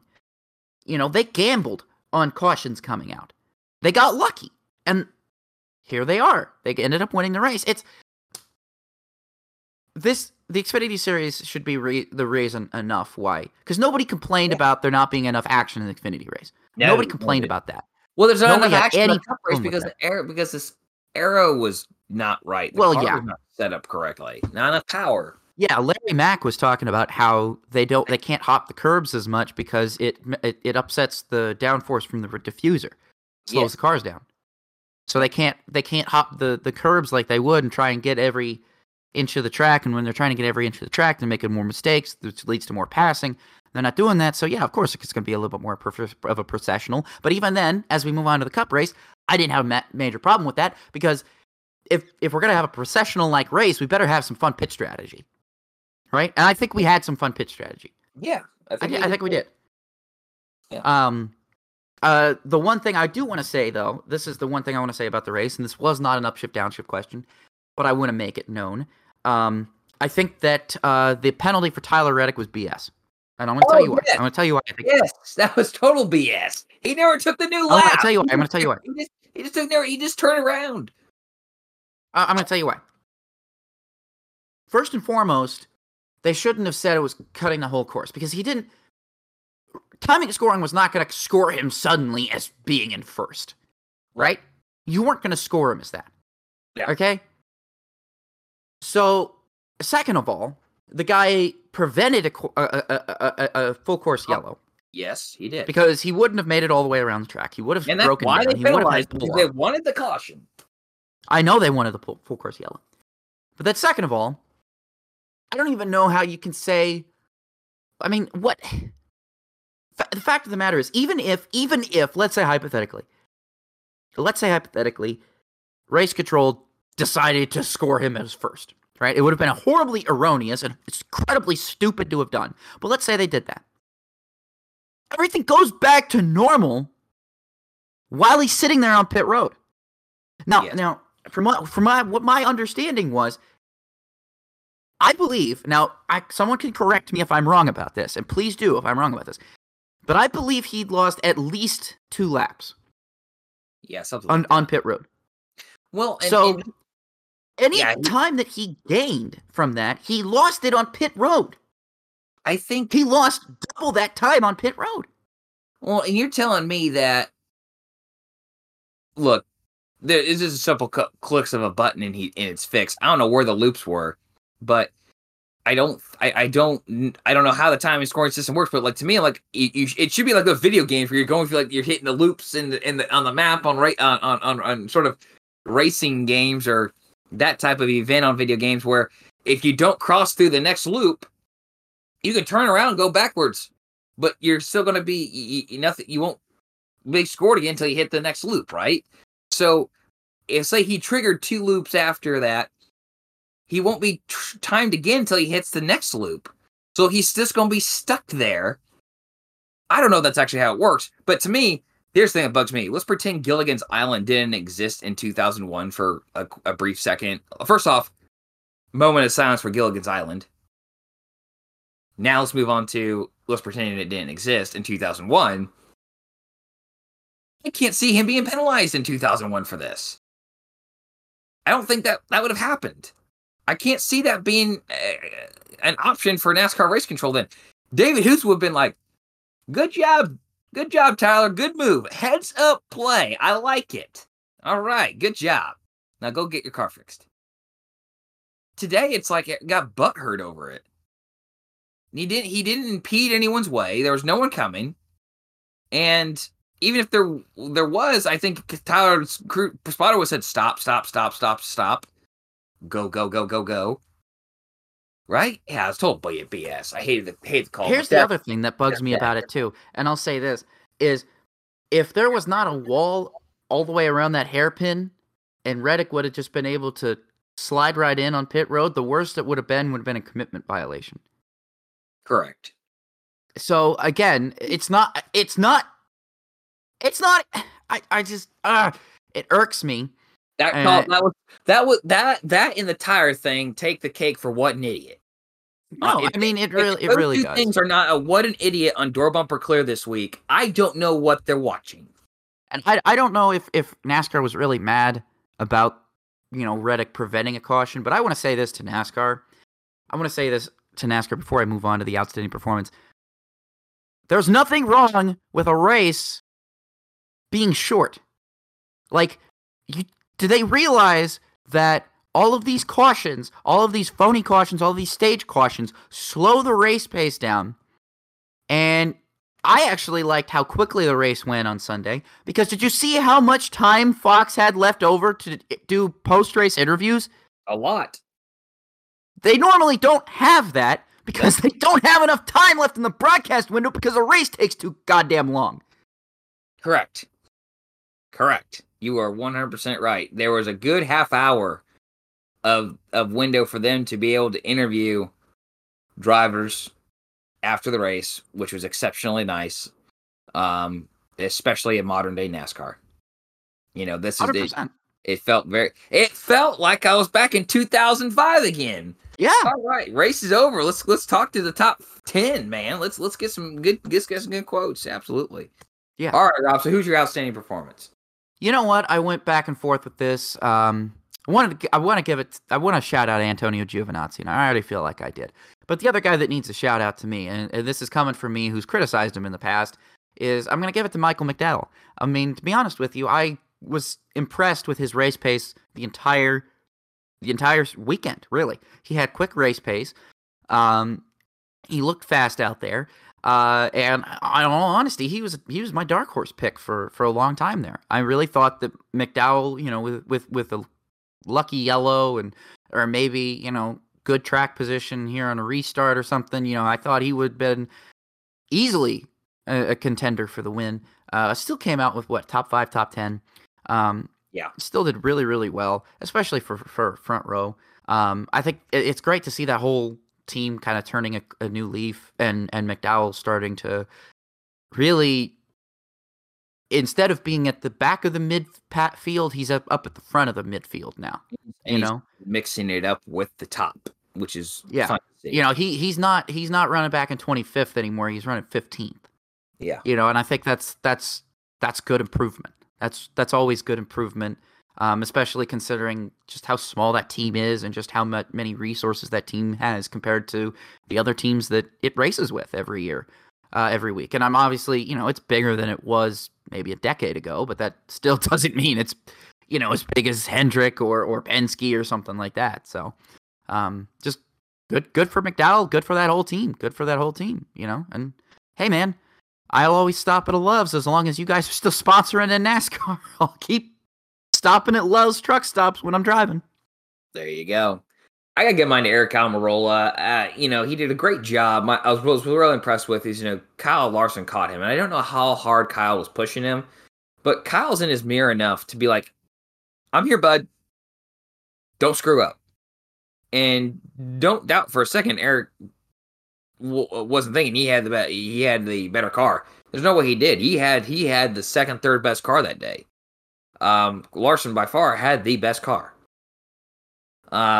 So to have that in your mirror and that in your mind, knowing your car isn't as fast, and you held him off, and you kind of forced Larson into a mistake. Larson forced it himself, but Larson got to a point where he was frustrated enough that Eric hadn't made a mistake, hadn't missed a corner, had thrown enough sort of blocks like into turn 7 that he was like, I'm done. I want to pass this guy. Good for Eric.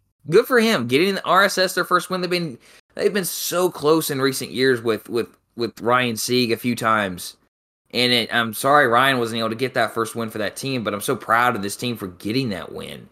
And I know it's a Stewart-Haas prepared car, but guess what? It doesn't matter who. No one asked who prepared the car. Racing Reference does not list who built the car. It's the driver and team owner and crew chief. And it's going to be Eric Almirola and RSS Racing. And I don't know who his crew chief was. Sorry. Didn't look it up. But yeah, Eric Almirola, great job in that Xfinity Series race. And And of course, it's always good to see a guy who was supposed to be retired win, and his son was super happy. I mean, climbing out, that's stuff you just love to see. If there's one good thing that has changed in NASCAR over the last 40 years, it is definitely that there are more kids on down there, that you can see the family excitement, how much it means to them when they see their dad, or hopefully one day we get to see, mom win, and they're there and like, oh my gosh, yes, great job. Something like that. That's always good to see. All right, Rob, how long do I got? 10 2 minutes to try to read through all this for Roller's featured season here? Said 10 minutes. 10 minutes. 10 minutes? Well, I'll try. I'll try my best. We just hit 2 hours. We just hit 2 hours. I know we just hit 2 hours. We'll see. 2 hours 8 seconds here. The 1991 NASCAR Busch Series season is what I'm doing today. It was the 10th season of the series, and it consisted of 31 races. It began on February 16th at Daytona International Speedway and concluded on October 27th at Martinsville Speedway. So yes, there was once upon a time the Busch Series concluded their season at Martinsville. What a great time to live in, I'm sure. Do it again. Steve Grissom finished 10th in the final standings with one win at the second South Boston race in July. In 9th was Tom Peck, but failed to visit victory lane. Tommy Houston was 8th, and he failed to visit victory lane 2. Todd Bodine scored his first career Xfinity Series win at the first Dover race of the year, and that was his only win of the season. Again, he finished 7th. In 6th in the standings was Joe Nemechek. He went winless in 1991. Jimmy Hensley won 3 times. Martinsville 1, Hickory 2, and Orange County 2, and finished 5th. In 4th was the often forgotten Chuck Bown. He captured 3 wins, Nazareth, Myrtle Beach, and Motor Mile. Robert Presley scored a single win and finished 3rd in the standings. His win came at the first race at Orange County. And 2nd in the standings was Kenny Wallace, and he captured 2 race victories. Volusia County and New Hampshire Motor Speedway won, and then it was New Hampshire International Speedway. After winning just 2 races, Bristol won an IRP. What 2 great tracks to win at. A lot of great tracks this year, by the way. That was Bobby Labonte won the 1991 NASCAR Busch Series Championship by 74 points over Kenny Wallace. So it literally came down to the last race. Literally. And he also won by 335 points over Robert Presley. So it was a 2-horse race still at the end of the season. So it could be there's an alternate universe where Kenny Wallace is a NASCAR Busch Series champion. So I listed off a lot of drivers there who were winless in the top 10. That's because there's a few drivers who finished outside the top 10, very close to the top 10 though, but outside the top 10 who won races. And then there were some Cup guys down there as well. Harry Gant started 16 races, but won a season high 5. He won at both Richmond. Richmond 1, Richmond 2. He won at Dover 2, Charlotte 2, and Martinsville 2, which was the season finale. Dale Jarrett started 17 races and scored 3 wins. He won at Rockingham 1, Darlington 1, and Bristol 2. Dale Earnhardt competed in 13 races, and he won, obviously, at Daytona, because you showed it to Daytona in the late 80s and early 90s in the NASCAR Busch Series, knowing, like, all right, guys, we're racing for second. Dale's going to win the race, right? They've already got his name engraved on the trophy. Dale Earnhardt, winner of the Busch Series 300 at Daytona. This is what it was. But he won Daytona. He also won the Charlotte race in May and the fall race at Darlington. Then Ricky Craven. He made only 7 starts, but won twice. His home race at Oxford Plains and New Hampshire, too. Both kind of home races for him, actually, because he is from Maine. Jeff Burton ran the full season and had a single victory at his home track, South Boston, the first South Boston race. David Green started 29 out of the 31 races and won 1 race at Lanier. Butch Miller started 28. He won once at Hickory 1. Ernie Irvin won once in 15 starts, and that was Rockingham 2, the penultimate race of the season. Terry Labonte started a mere 5 races, but still won 1 race, the only road course race of the year, at Watkins Glen.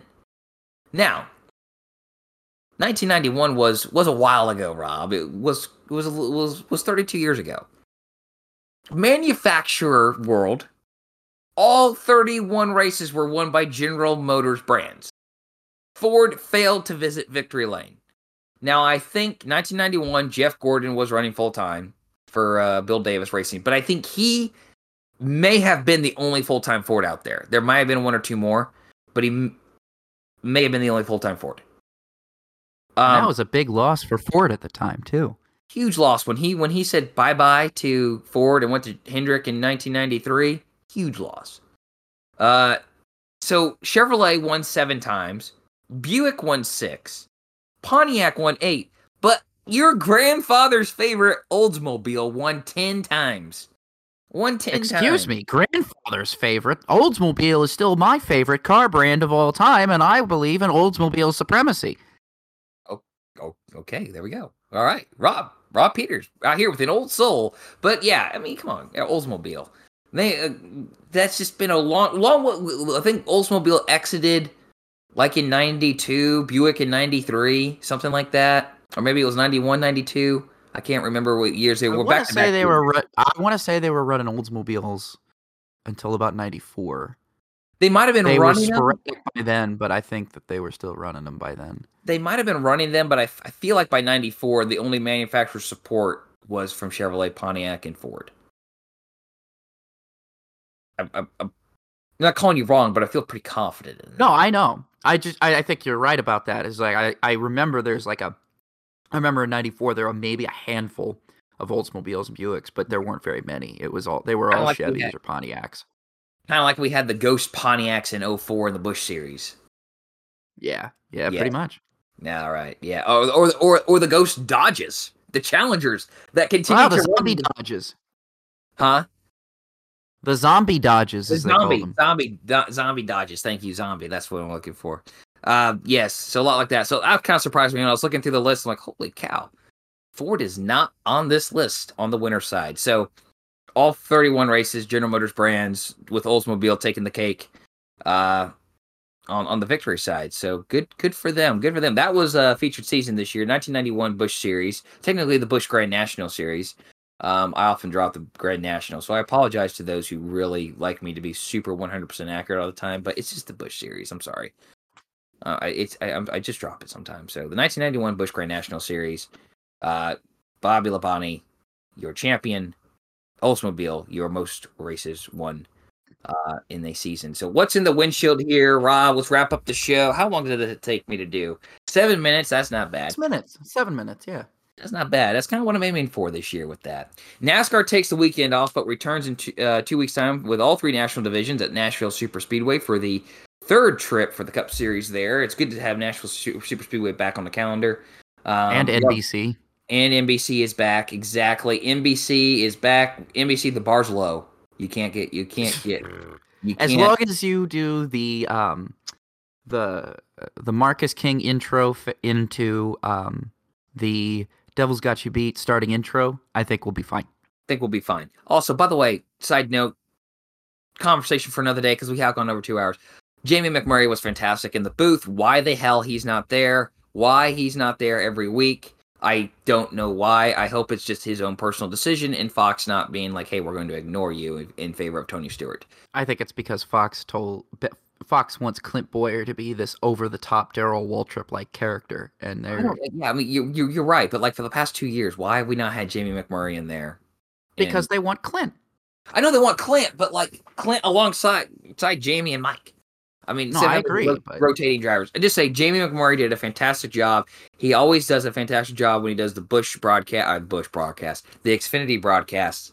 Absolutely He's a great good analyst on Race Up too, for that matter. Fantastic. He is a great analyst. Fantastic. The ARCA Menard Series East will be this ARCA Menard Series will be at Berlin Raceway in Michigan, June 17th. So this weekend here. Formula E is still off, but they go and invade Portland International Raceway in Oregon on June 24th for the Portland E Prix, their American trip of the year. Supercars love Formula E on a permanent road course. Sorry, I just had to add that. I'm just so excited for that. Formula E on a permanent road course is going to be awesome. It's going to be great. I think that's one race I think I'm going to try to definitely watch when it comes up here.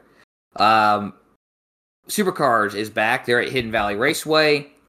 You say Super Formula returns this weekend at I don't want to butcher where they racing. It's Sugo. It's Sugo. Okay, Sugo. Yeah. Okay. That almost looked too easy. That looked like a trap. There. So Super Formula returns this weekend at Sugo. Formula One is back in North America via Montreal for the Canadian Grand Prix. Might be a little hazy, might be a little bit smoky. So it's just going to be like Formula One paddock in the 70s. Everyone's going to be coughing. Sorry, I had to take a shot there. I apologize. And IndyCar. Well, it's legal in Canada, so everybody's coughing anyway, probably, right? Probably. All right. In IndyCar is at America's Road America. I have to do that plug at least once a year, folks. America's Road America. I know the mother road is Route 66, so America's Road has got to be Road America, right? That's this Sunday. Yeah. Gosh, I'm going to watch that race and going to be thinking, man, why can't Cup be here? But Xfinity will be there in August, so don't cry too much, folks. All right, that's everything here today. What's in the windshield? Thanks for listening, especially to our newer listeners. We appreciate you coming on board. Tell your friends to listen to us if you like what you're hearing, and they're racing fans too.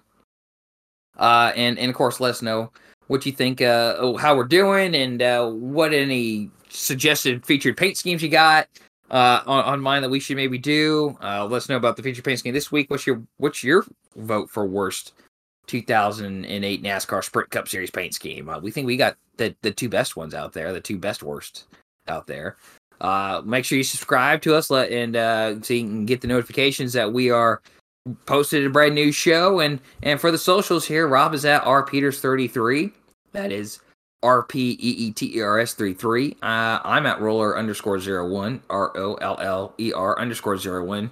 Elon Musk has still not kicked off the person who has at roller on Twitter, even though they are been quiet for so many years. I really want that Twitter account, folks. So maybe tweet at Elon Musk. Hey, at roller_01 wants the at roller. He's more active than this dude. Just saying. And then the show is at Robin Roller, ROBANDROLLER. That is the show, folks. Thank you for listening. We hope you enjoyed. For Rob Peters, I'm Josh Roller, and this has been the Racing with Robin Roller podcast. Have a great Montreal and Road America weekend, everybody.